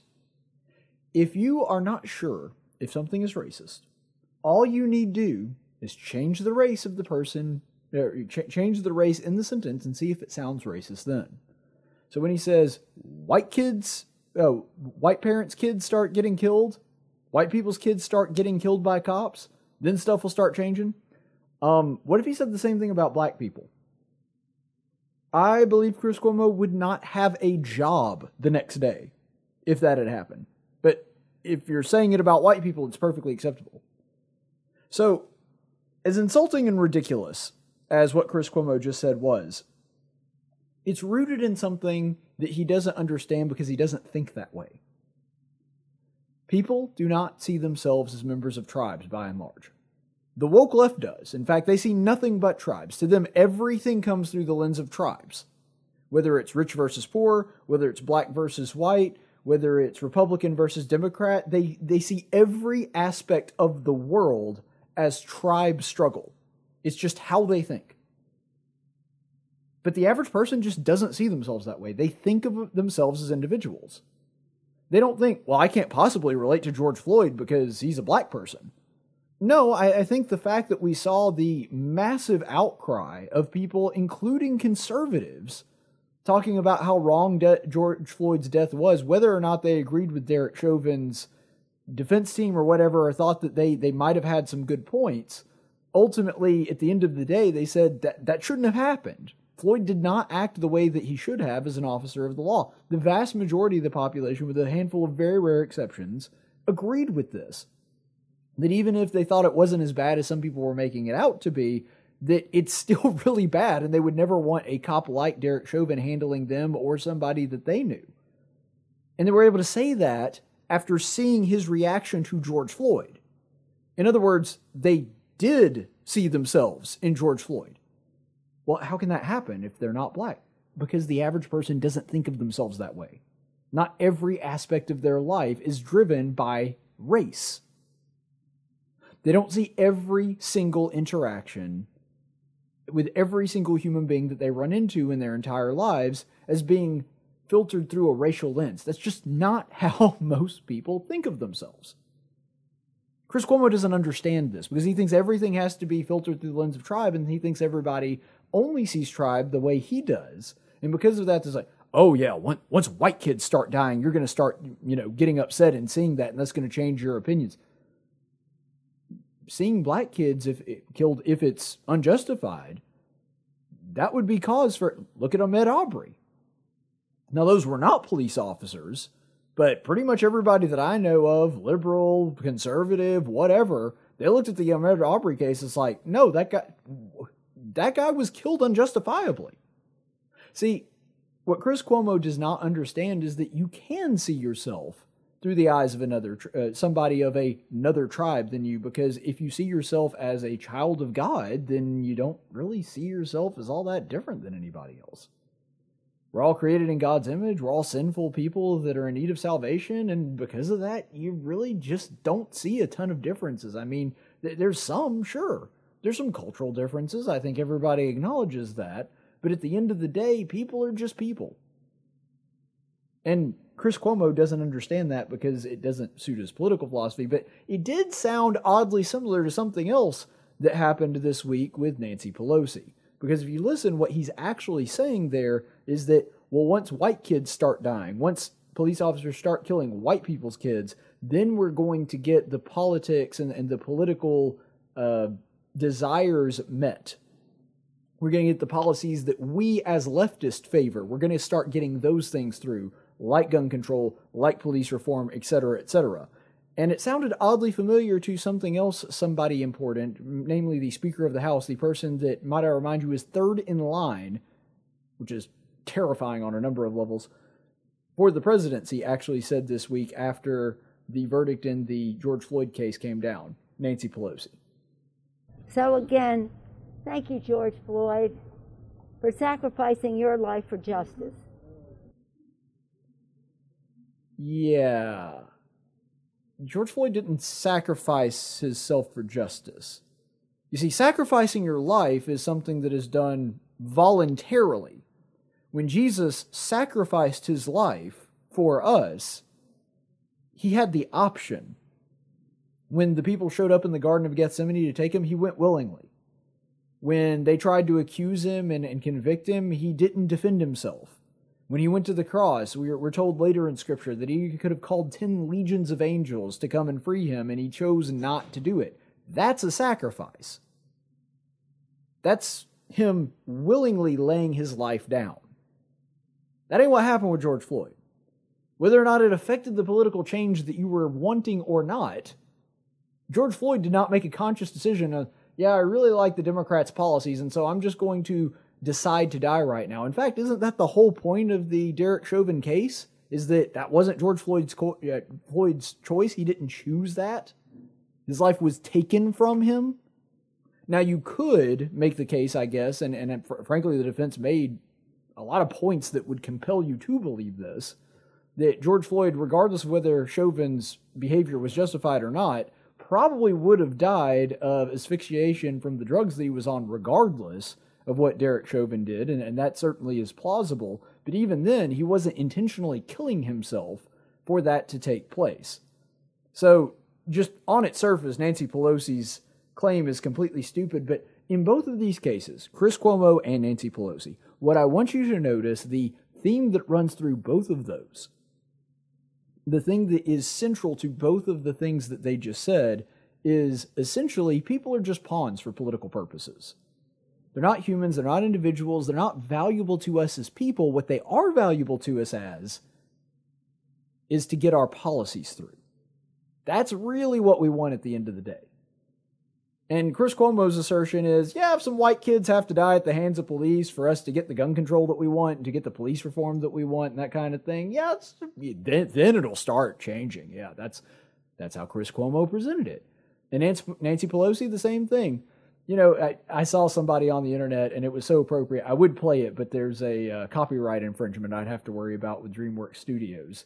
The scene from Shrek, the first Shrek with Lord Farquaad, they had Nancy Pelosi, and then right after they played Farquaad, who is really funny because he's wearing all red, just like Pelosi is in that video, and he goes, "Some of you may die, but it's a sacrifice I am willing to make." John Lithgow with the character Lord Farquaad there, and he just plays that so perfectly. And that's correct. That's how Democrats see it. Look, if some babies have to die in the womb for us to get our political point across, well, you know, that's fine with us. If some people have to die from sheer poverty because they can't afford a heating bill anymore to get the Green New Deal through, well, that's just a sacrifice we're willing to make. It's never a sacrifice on their part, but they're perfectly fine with other people sacrificing themselves, and by sacrificing they mean, you know, in the case of other socialists like Stalin and Hitler and Mao and so on and so forth, you know, sacrifices have to be made for the greater good, and that usually ends in some kind of mass killing. You know, we've only killed, 20, 30 million people in the past century because of socialism, and apparently that's something that the modern democratic socialists are fine with today. But that was basically Chris Cuomo and Nancy Pelosi saying exactly the same thing, right? It's like, these people are just dying for our political cause, and we're fine with that. I don't think that they would have articulated it that way, but they need to understand that that's what it sounds like. But nonetheless, I wanted to talk specifically about what Chris Cuomo was saying about changing their political motivations. Here's the thing. Let's say that this happened. Now, I don't have any kids, so I can't use myself. But I do have a father, and I am a child of him. And that's somebody with pretty strong political beliefs. He's been on the show before. You might know him as John from Millbrook.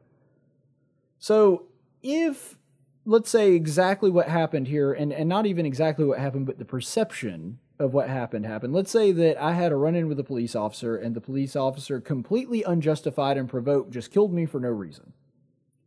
Would my dad be really upset at that police officer? Yep.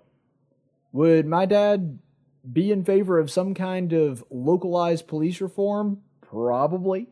I think he would probably take that on a case-by-case basis. Do I think that my dad would go after that cop's conviction? Sure. Would it change his stance on gun control? Nope. Not even in the slightest. Would it make him believe that all cops are evil? No. Would it create an idea in him that all cops everywhere are systematically flawed and untrustworthy? Nope, wouldn't do that either. Again, because it goes back to the core thing that Chris Cuomo was talking about. My father, just like other conservatives, do not see people as collectives.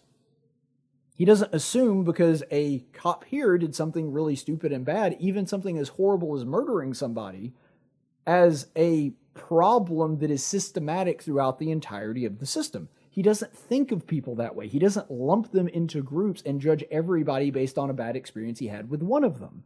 That is prejudice. That's the definition of prejudice.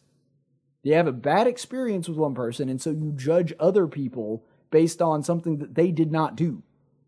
And that's exactly what most people in BLM and the left and Antifa do with police officers. They assume that they're all bad because there might be some of them out there that are bad.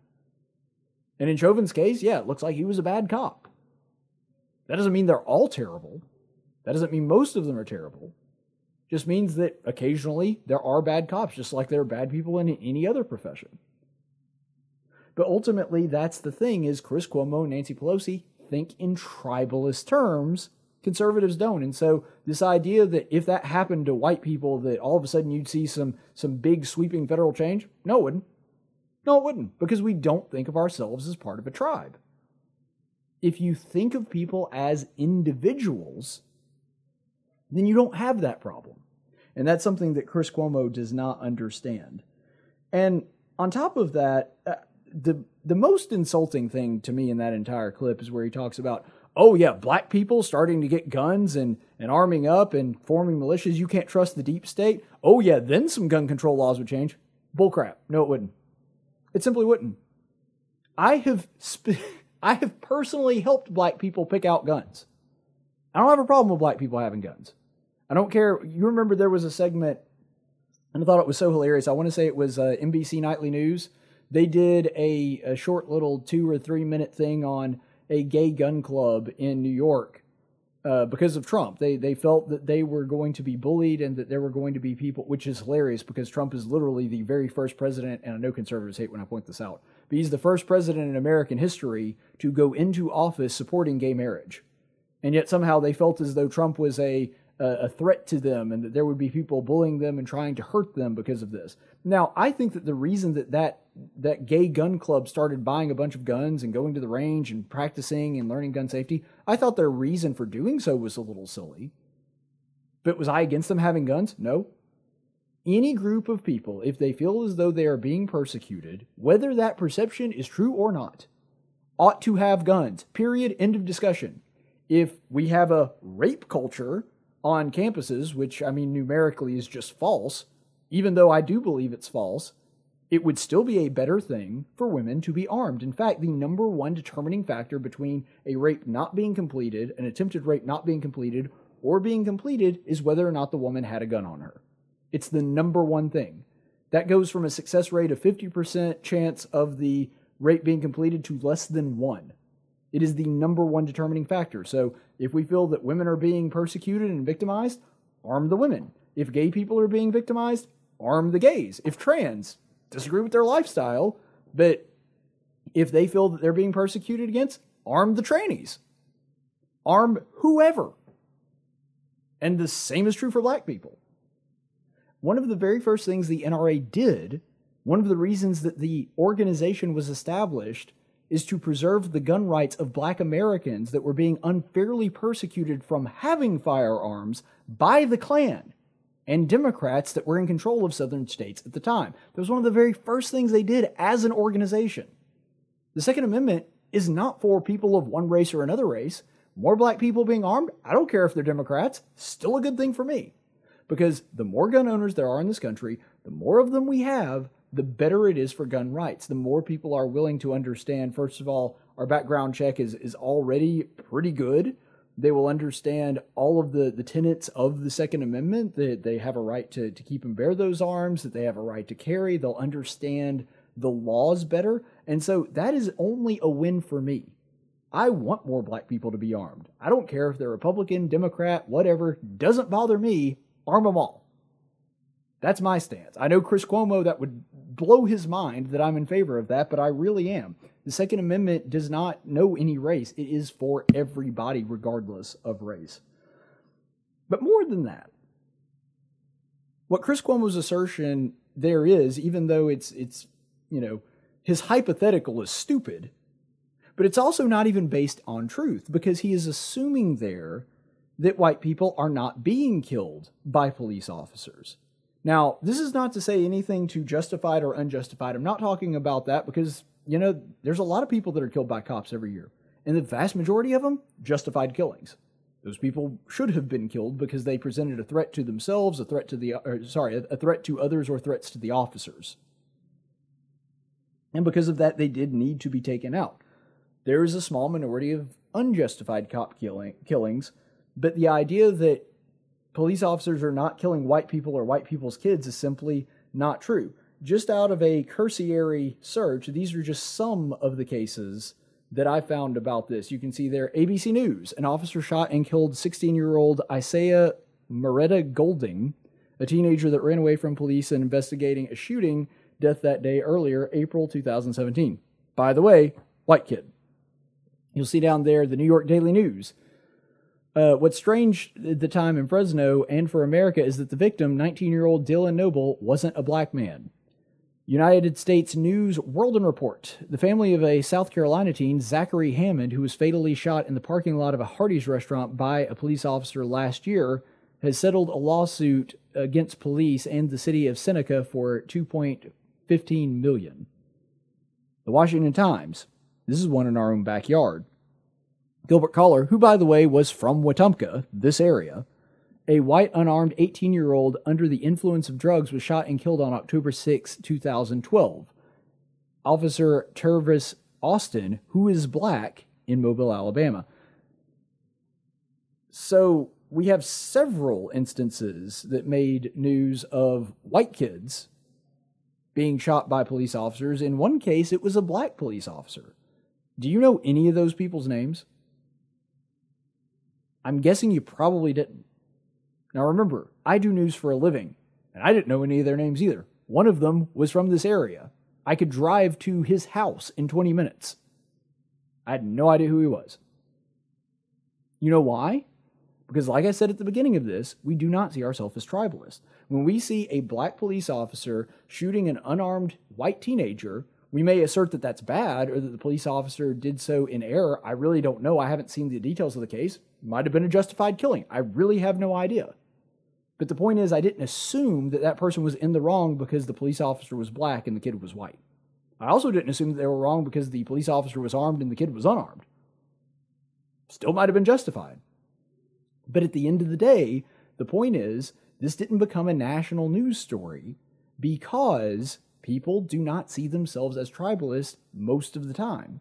The reason that it is being driven by the mainstream media and the left is primarily because they think they can use it to get their political desires met. And frankly, they've had some success in doing so. But on top of that, let's look at some of the statistics overall, because, we could compare notes on anecdotal evidence all day, but at the end of the day, the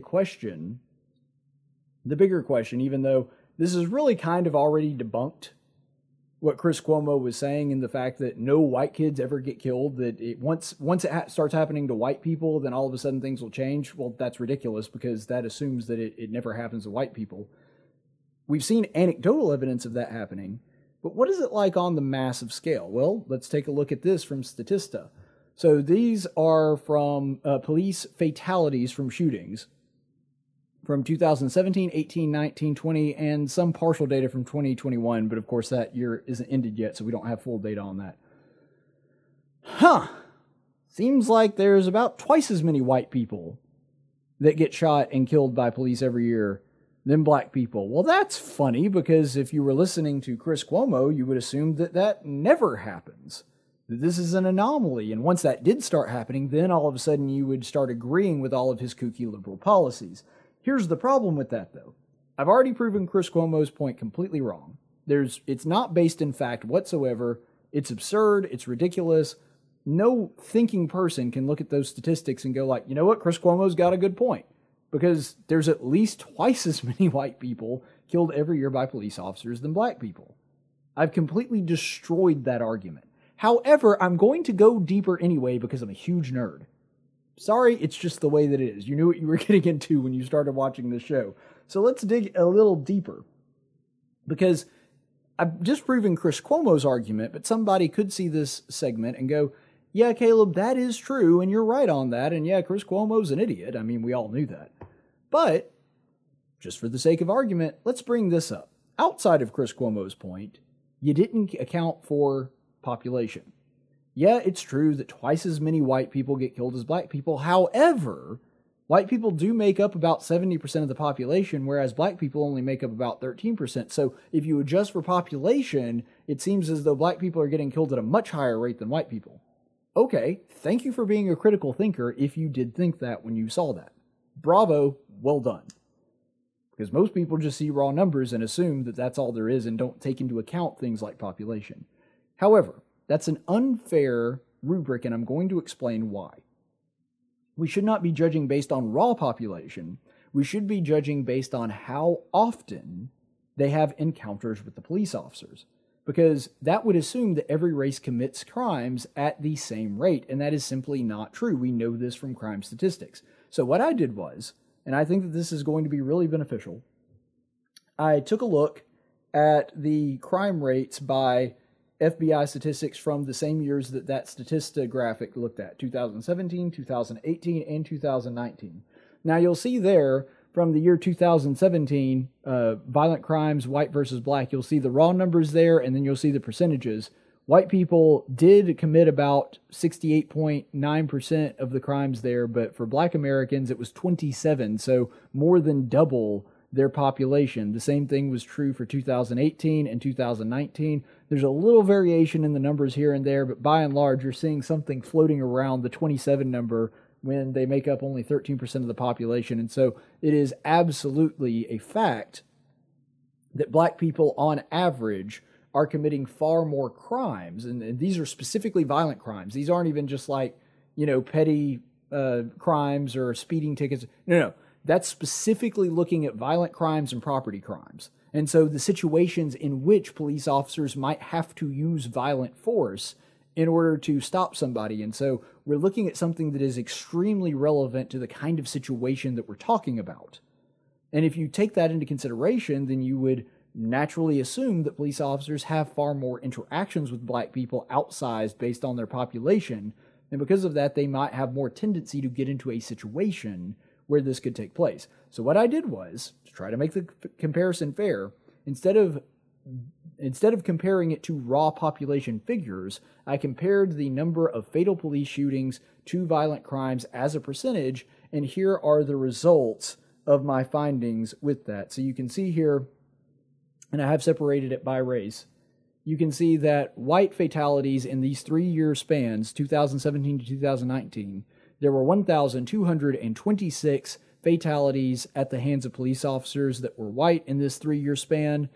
The violent crimes were 15.68 million, which accounts for about 69.1%. And that means the rate of being shot by a police officer is approximately 0.0078. Now, one takeaway you should have from this before we even get into the black statistics is, holy cow, even if you commit violent crimes, your chances of being killed by a police officer are practically nothing. Which is a pretty good sign that police are good people that don't want to kill people and are doing their jobs. In the vast, overwhelming majority of cases, that is true. When you've only got a 0.0078% of dying at the hands of a police officer while in the process of committing a violent crime, that means our police are keeping a lot of people alive, even if they are committing crimes. Now let's look at that compared to statistics with blacks. Their fatalities are 667. Their violent crimes, 6.15 million, so they account for about 27.2% of all violent crimes, which makes their rate of being shot 0.0108%, which is slightly higher than the rate for whites. That is a difference, for those of you that are keeping up at home, of 0.003%. We are literally talking about a difference that is so minuscule, it doesn't even count for 0.03%. That's how tiny the difference is when you're talking about rates of crimes committed by black people and white people versus their fatalities in being shot by police officers. Now, to be fair, it is slightly higher if you were black, but it's so infinitesimally small you can't even tell a difference. It's not even a whole percentage difference. It's not 0.1%, it's not 0.01%, it is 0.003%. These are infinitesimally small differences. And what that should tell you is that when it comes to policing, cops are pretty good at keeping it even. And by the way, this is not my first time doing this. For those of you that have been a fan of the show for a really long time, you know that I started about 5 years ago, and I ran the numbers for the years that we had available back then. I think the most recent one I did was either 2014 or 2015. When I ran the numbers then, the rate was about the same amount of difference, but the difference is whites were actually the ones that were slightly more likely to be killed by police officers. And so we're talking about minuscule differences, virtually nothing. It's so small it's hard to even observe it in terms of statistics. And so because of that, that's a pretty conclusive case that this whole thing is manufactured. See, here's what actually happened here. Chris Cuomo fell victim to his own ivory tower. He fell victim to his own network's media bias. He's convinced, oh, well, I'm not seeing all these stories on CNN of unarmed white kids being shot by cops. It must not be happening. No, it's actually happening about twice as often as it is for black people. It's just not making national news because it doesn't fit your political narrative. And that is why Chris Cuomo doesn't know that it's happening. He's completely unaware of it. He has his head so far up his ivory tower. So you thought I was going to say something else. He has his head so far up his ivory tower that he doesn't even know that that's taking place. And so he thinks he's making a good point. But if he actually did any digging into the statistics, he'd find out that we're being shot and killed by police officers, whether justified or unjustified, at roughly the same rate that black people are. There's really no difference in those two things. So, for the second Daily Dose of Stupid, it again goes back to the same discussion that we've been having. Patricia Cullors, who is the... Cullors? I'm not sure how to say her name. I think it's Cullors. But she is one of the co-founders of the Black Lives Matter movement. You may remember her from a clip we did in a Daily Dose of Stupid a while back where she was talking about how she was a trained Marxist. This is something that she constantly brags about. She makes no bones about it. She is a Marxist. She is a socialist. And that's her goal with the Black Lives Matter movement. It is a movement that is rooted in socialism. Well, it turns out that USA Today, and in reaction to the New York Post, did some fact-checking on this and apparently found that it actually is true. This is the USA Today fact-checker on some real estate that she's been buying. You know, for a Marxist, she seems to have pretty nice digs. So this is USA Today fact-checker. Her Los Angeles properties cost $510,000. Another Los Angeles home ran her $590,000. A suburban Atlanta property was purchased for $415,000, and then there was another one that they couldn't confirm, but it's another one in LA from Topanga Canyon that apparently cost $1.4 million. Now here's the thing. USA Today said that they could not confirm it, but in an interview later that day she did confirm that she owned that property. So you are looking at right there roughly $3 million just in real estate and 4 homes all across the United States for this person. But she's a Marxist. Isn't she supposed to not like property and not like having nice things for yourself? I mean, you would think that based on her stated ideology. Well, apparently there were people that were pointing this out. This is an interview that was done with Mark Lamont Hill. He used to be with CNN. He's on the Black News Network, Black News Channel now, I think is what it's called, which is funny because if there was a white news channel, people would lose their crap. But nonetheless, this is an interview she did with him trying to explain all of the various extravagant homes that she owns. Organizers should get paid for the work that they do. They should get paid a living wage. And the fact that the right-wing media is trying to create hysteria around my spending is frankly racist and sexist. Just as predictable as the tide, the Black Lives Matter activist, the second that anybody is even mildly critical of her, oh, it's because they're racist and sexist. Well, how is it racist? Well, I don't know, but it's racist and sexist. I can tell you that right now. They're saying mean things about me. The only reason that someone would ever do that is because they're racist and sexist. It's an interesting thing that people who have just sort of engrossed themselves into this victimized mentality, they can attribute literally any personal flaw to other people just being racist and sexist against me. It's an incredible way to live. It really is. I don't understand the cognitive dissonance and the sort of mental gymnastics you have to go through to actually believe this. But apparently she believes that anybody calling her out on this is racist and sexist. But I can prove that that's not the case pretty easily. You may recall that I and conservatives all over the country were doing exactly the same thing to Bernie Sanders. Because Bernie Sanders, who claims to be a socialist and a disciple of Karl Marx and doesn't believe in property and nobody should be allowed to have property and it's immoral for the top 1% to have so much wealth. That guy evidently has 3 houses, one that's in Martha's Vineyard, which is like the most expensive place to live. Well, not the most expensive, but one of the most expensive places to live in the country. And he's got 2 homes in Vermont. We called him out for that. And Bernie ain't black, nor is he a lady. He's Jewish. I mean, ethnically, he's not religiously Jewish. But that's about it. And I've done the same thing with Nancy Pelosi, who is a white lady. When she opens up her giant tub of designer ice cream, I mean, the Trump campaign literally made an ad out of that. This isn't something that conservatives are doing because she's a black woman. They're doing it because you're inconsistent with your belief system. You claim to be a Marxist who believes that having property and living extravagantly is immoral and wrong, unless you do it. That's the hypocrisy that we're calling out. And even though I'm not a big fan of Marc Lamont Hill, to his credit, he did actually point this out and ask her about it. And so this is his follow-up question, which, not really politically on board with him, but Marc Lamont Hill actually doing the right thing here.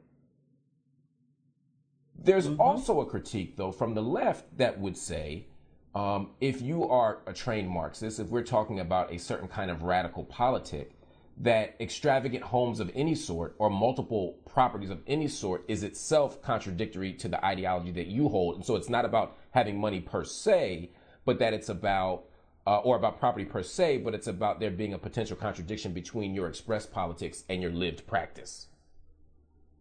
Sure. And I think that is a critique that is wanting. And I say that because the way that I live my life is in direct support to Black people, including my Black family members, first and foremost. And for so many Black folks who are able to invest in themselves and their community, they choose to invest in their family. And that's what I've chosen to do. I have a child, I have a brother that has severe mental illness that I take care of. I support my mother, and I support many other family members of mine. And so I see my money as not my own. I see it as my family's money as well. If I were writing a parody making fun of Marxism, and I were the one scripting this entire interview, I could not have come up with an answer that was that rich and funny. I couldn't have done it. If I were scripting the whole thing just to make fun of and point out the flaws in Marxism, I couldn't have come up with an answer better than the one that she just gave. Look, as I said from the onset of this, no one has a problem with you being successful. Nobody has a problem with you using money to help your family. That's what a good, responsible person should do. The issue is that your stated value system decries that.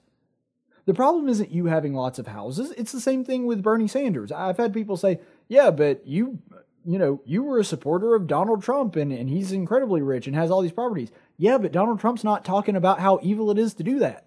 In fact, he was weirdly kind of proud of it. But the same standard applies here. When the reason that I pick on Bernie Sanders for living extravagantly is because of his stated value system, that it's wrong for rich people to exist, that there should not be a country that even exists where that you can have millionaires and billionaires. You'll notice now he only criticizes billionaires because now he is a millionaire, and so he's moved from millionaires and billionaires to just billionaires. Just the billionaires are the bad ones.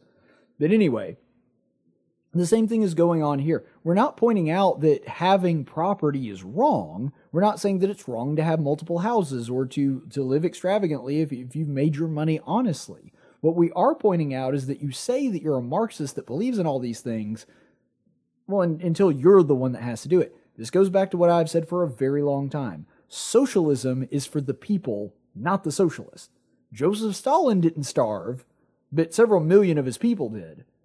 We saw in Venezuela earlier this year that Maduro, he's there eating empanadas while the average person in his country has lost 28 pounds because they're starving to death. Yeah, he hadn't missed a meal. Have you noticed he's not lost any weight? There's a reason for that.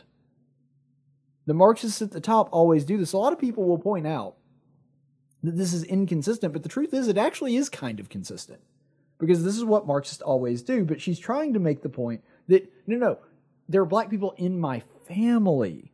And so because of that, when I'm supporting them, I really am giving the money to black people, which is such a load of crap. I mean, that would be like a super rich evangelist minister like Joel Osteen, who's a fraud on a number of levels, but I won't get into that today. I'm just using him as an example.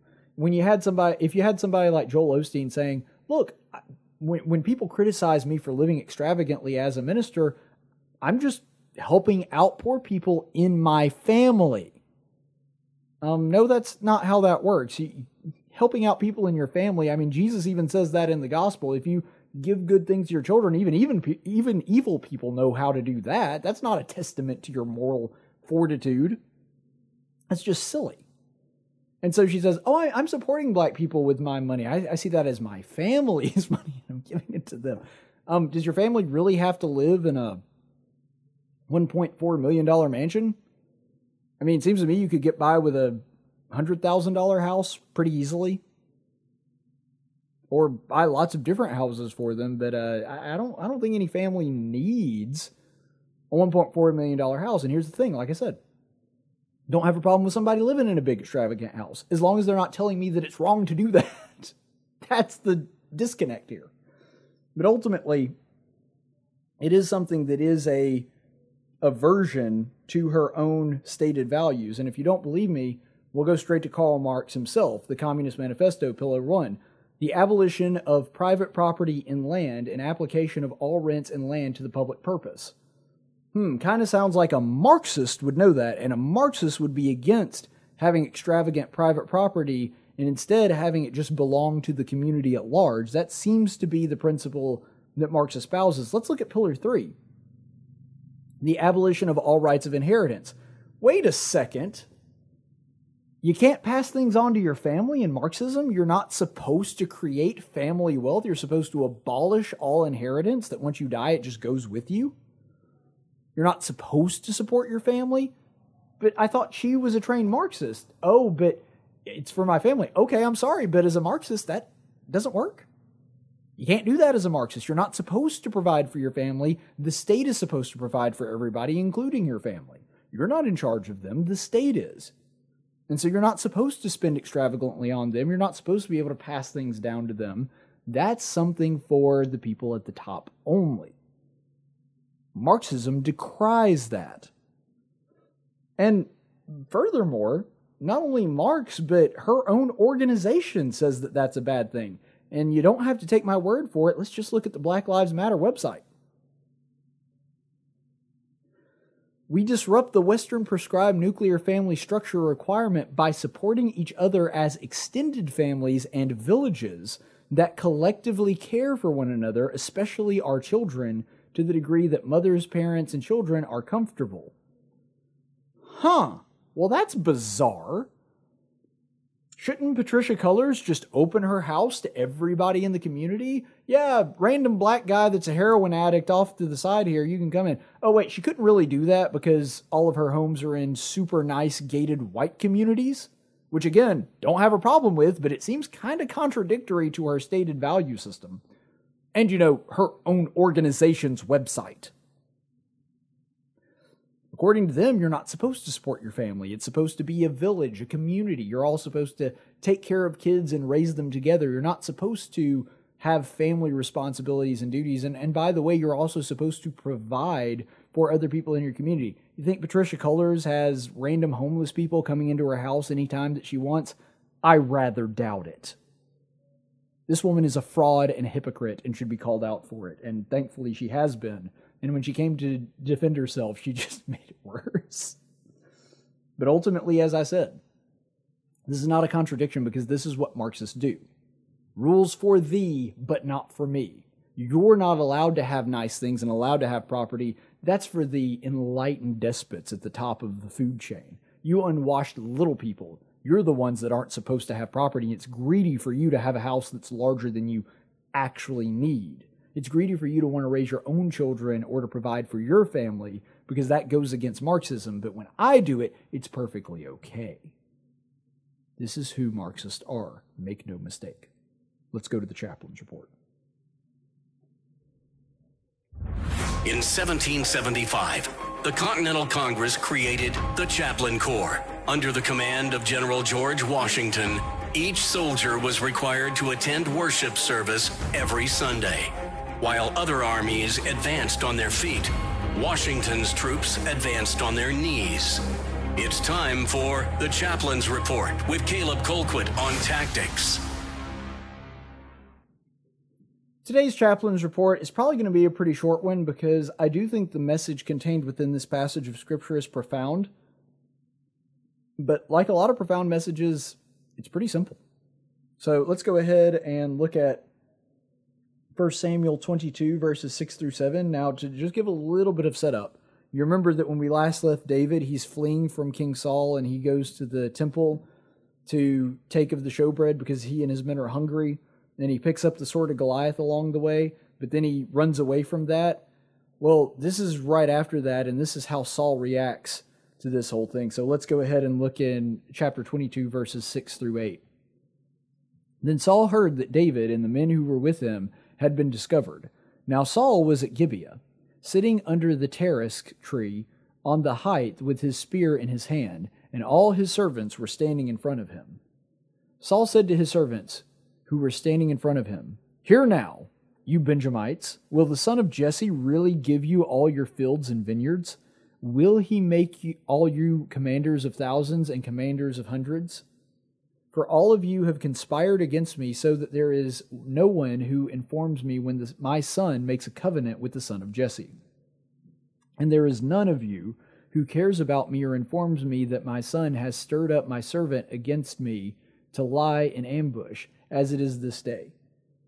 So a couple things are very obvious. First of all, Saul's paranoia, as we've talked about many times in this series on the book of 1 Samuel, is absolutely out of control. He's convinced that everybody's against him, that nobody likes him, that nobody's actually trying to help him, that David's trying to ambush him, which is bizarre because David's never done anything except exactly what Saul asked him to do.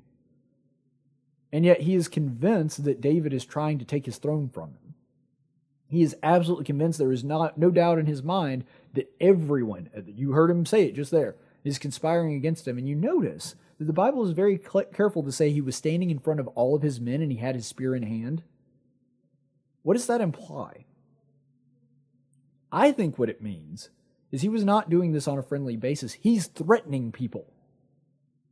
He's got his spear up, he's pointing it around at people, he's making a point that he believes that everybody here is conspiring against him and he's about to take vengeance on them. He's trying to scare them into giving up information on David. Now, maybe they have it, maybe they don't, and actually we do find out that there's a man there that does know a little bit of something of where David went, but he wasn't like hiding it or anything, at least not so far as we know. But he's so paranoid, he's now threatening the people that he's supposed to trust the most, the ones that are going to be fighting for him. Look, David still had no intention of harming him whatsoever. We know this based on events that happened afterward where David had every opportunity to take Saul's life and would not do it. He had at least 2 opportunities to kill Saul then and there and have it done with, and he said, "No, I will not raise my hand against God's anointed. I'm not going to do it." But Saul doesn't see that. Saul doesn't see it because he is so driven by his thirst for power and his desire to hang on to what he's got that he refuses to see any other point of view. And he's so wrapped up in this that he's threatening to kill people that are there trying to help him. I don't know how else to describe it, but it's kind of like we were talking about with the mental illnesses earlier in this episode. He is so far removed from God now, removed from hope, removed from seeing things in a different light, seeing things through God's eyes, seeing things through what's best for the country, what's best for him spiritually, what's best for his own family. He is so driven by just hanging on to his temporary crown that he's willing to sacrifice anything, even the trust of his own men that are fighting next to him, in order to get what he wants. And that is sad. That is really sad that Saul has found himself in this position. You know, Saul could have been the king that defeated the Philistines. He kind of had them on the run there for several years. Saul could have been the man that united all of Israel under one crown. And to a degree, he kind of did that, but he drove them apart again when his son took the throne where he was, and then David started to rule in Hebron and then in Jerusalem. And so he wasn't able to unite his country. He wasn't able to take on the Philistines. And that's really unfortunate because that's who he could have been, and I think that's who God intended for him to be. He knew that he wasn't going to do that eventually because God knows all things. But that's who Saul had the potential to be, and he threw it away because he refused to do what God asked him to do. And I want, like I said, this is very simple, but it's profound. What could we be if we did what God asked? How many times has our defiance of the Lord caused us to do something that we shouldn't have done, which may have resulted in us throwing away an opportunity? What could we be if we just did what God asked us to do? Because Saul could have been arguably the greatest king in Israel's history, but instead that went to David. Because David did what God asked, Saul didn't. Think about this. Saul may have been the one through whom Christ came. Because if God sees all things, he could have told Benjamin, not Judah, that his descendants would be the one through whom the entire world would be blessed. Saul could have been the one through whom the lineage of Christ came if he had just done what God asked him to do, and he wouldn't do it. What could you be if you did what God asked you to do? What can we now still be? What do we still have the potential to be if we follow God's will and his plan for our life? I don't know the answer, but I can guarantee you, looking back at it, you're either going to be a David or you're going to be a Saul. You're either going to be someone that looks back on your life and goes, yeah, I made some mistakes, but I did mostly what God asked me to do, and I was very blessed for it. Or you're going to look back at your life and see something like Saul is like, man, so much wasted potential. God made all of us to be his servants. All of us to do good things. Saul was no exception to that. So the next time we have to make a decision, a moral decision, as to what we're going to do, let's just remember that. And think to ourselves that if we do what God wants here, even if it's not easy, even if it's uncomfortable, even if it means we're going to be alienated from our social group or whatever else it may be, the reward is going to outweigh whatever it is we're giving up in the moment. Stay the course, friends. Thank you for listening to the Tactics Podcast. Tactics is a production of Not Ashamed Media. Any opinions expressed on this program are those of the host and do not necessarily reflect the opinions of our business partners or sponsors. Graphics by Jessica Dawson. Video production by Jackson Dean. Broadcast studio provided by Faulkner University. Location studio provided by Del Reyta Church of Christ. Copyright 2021.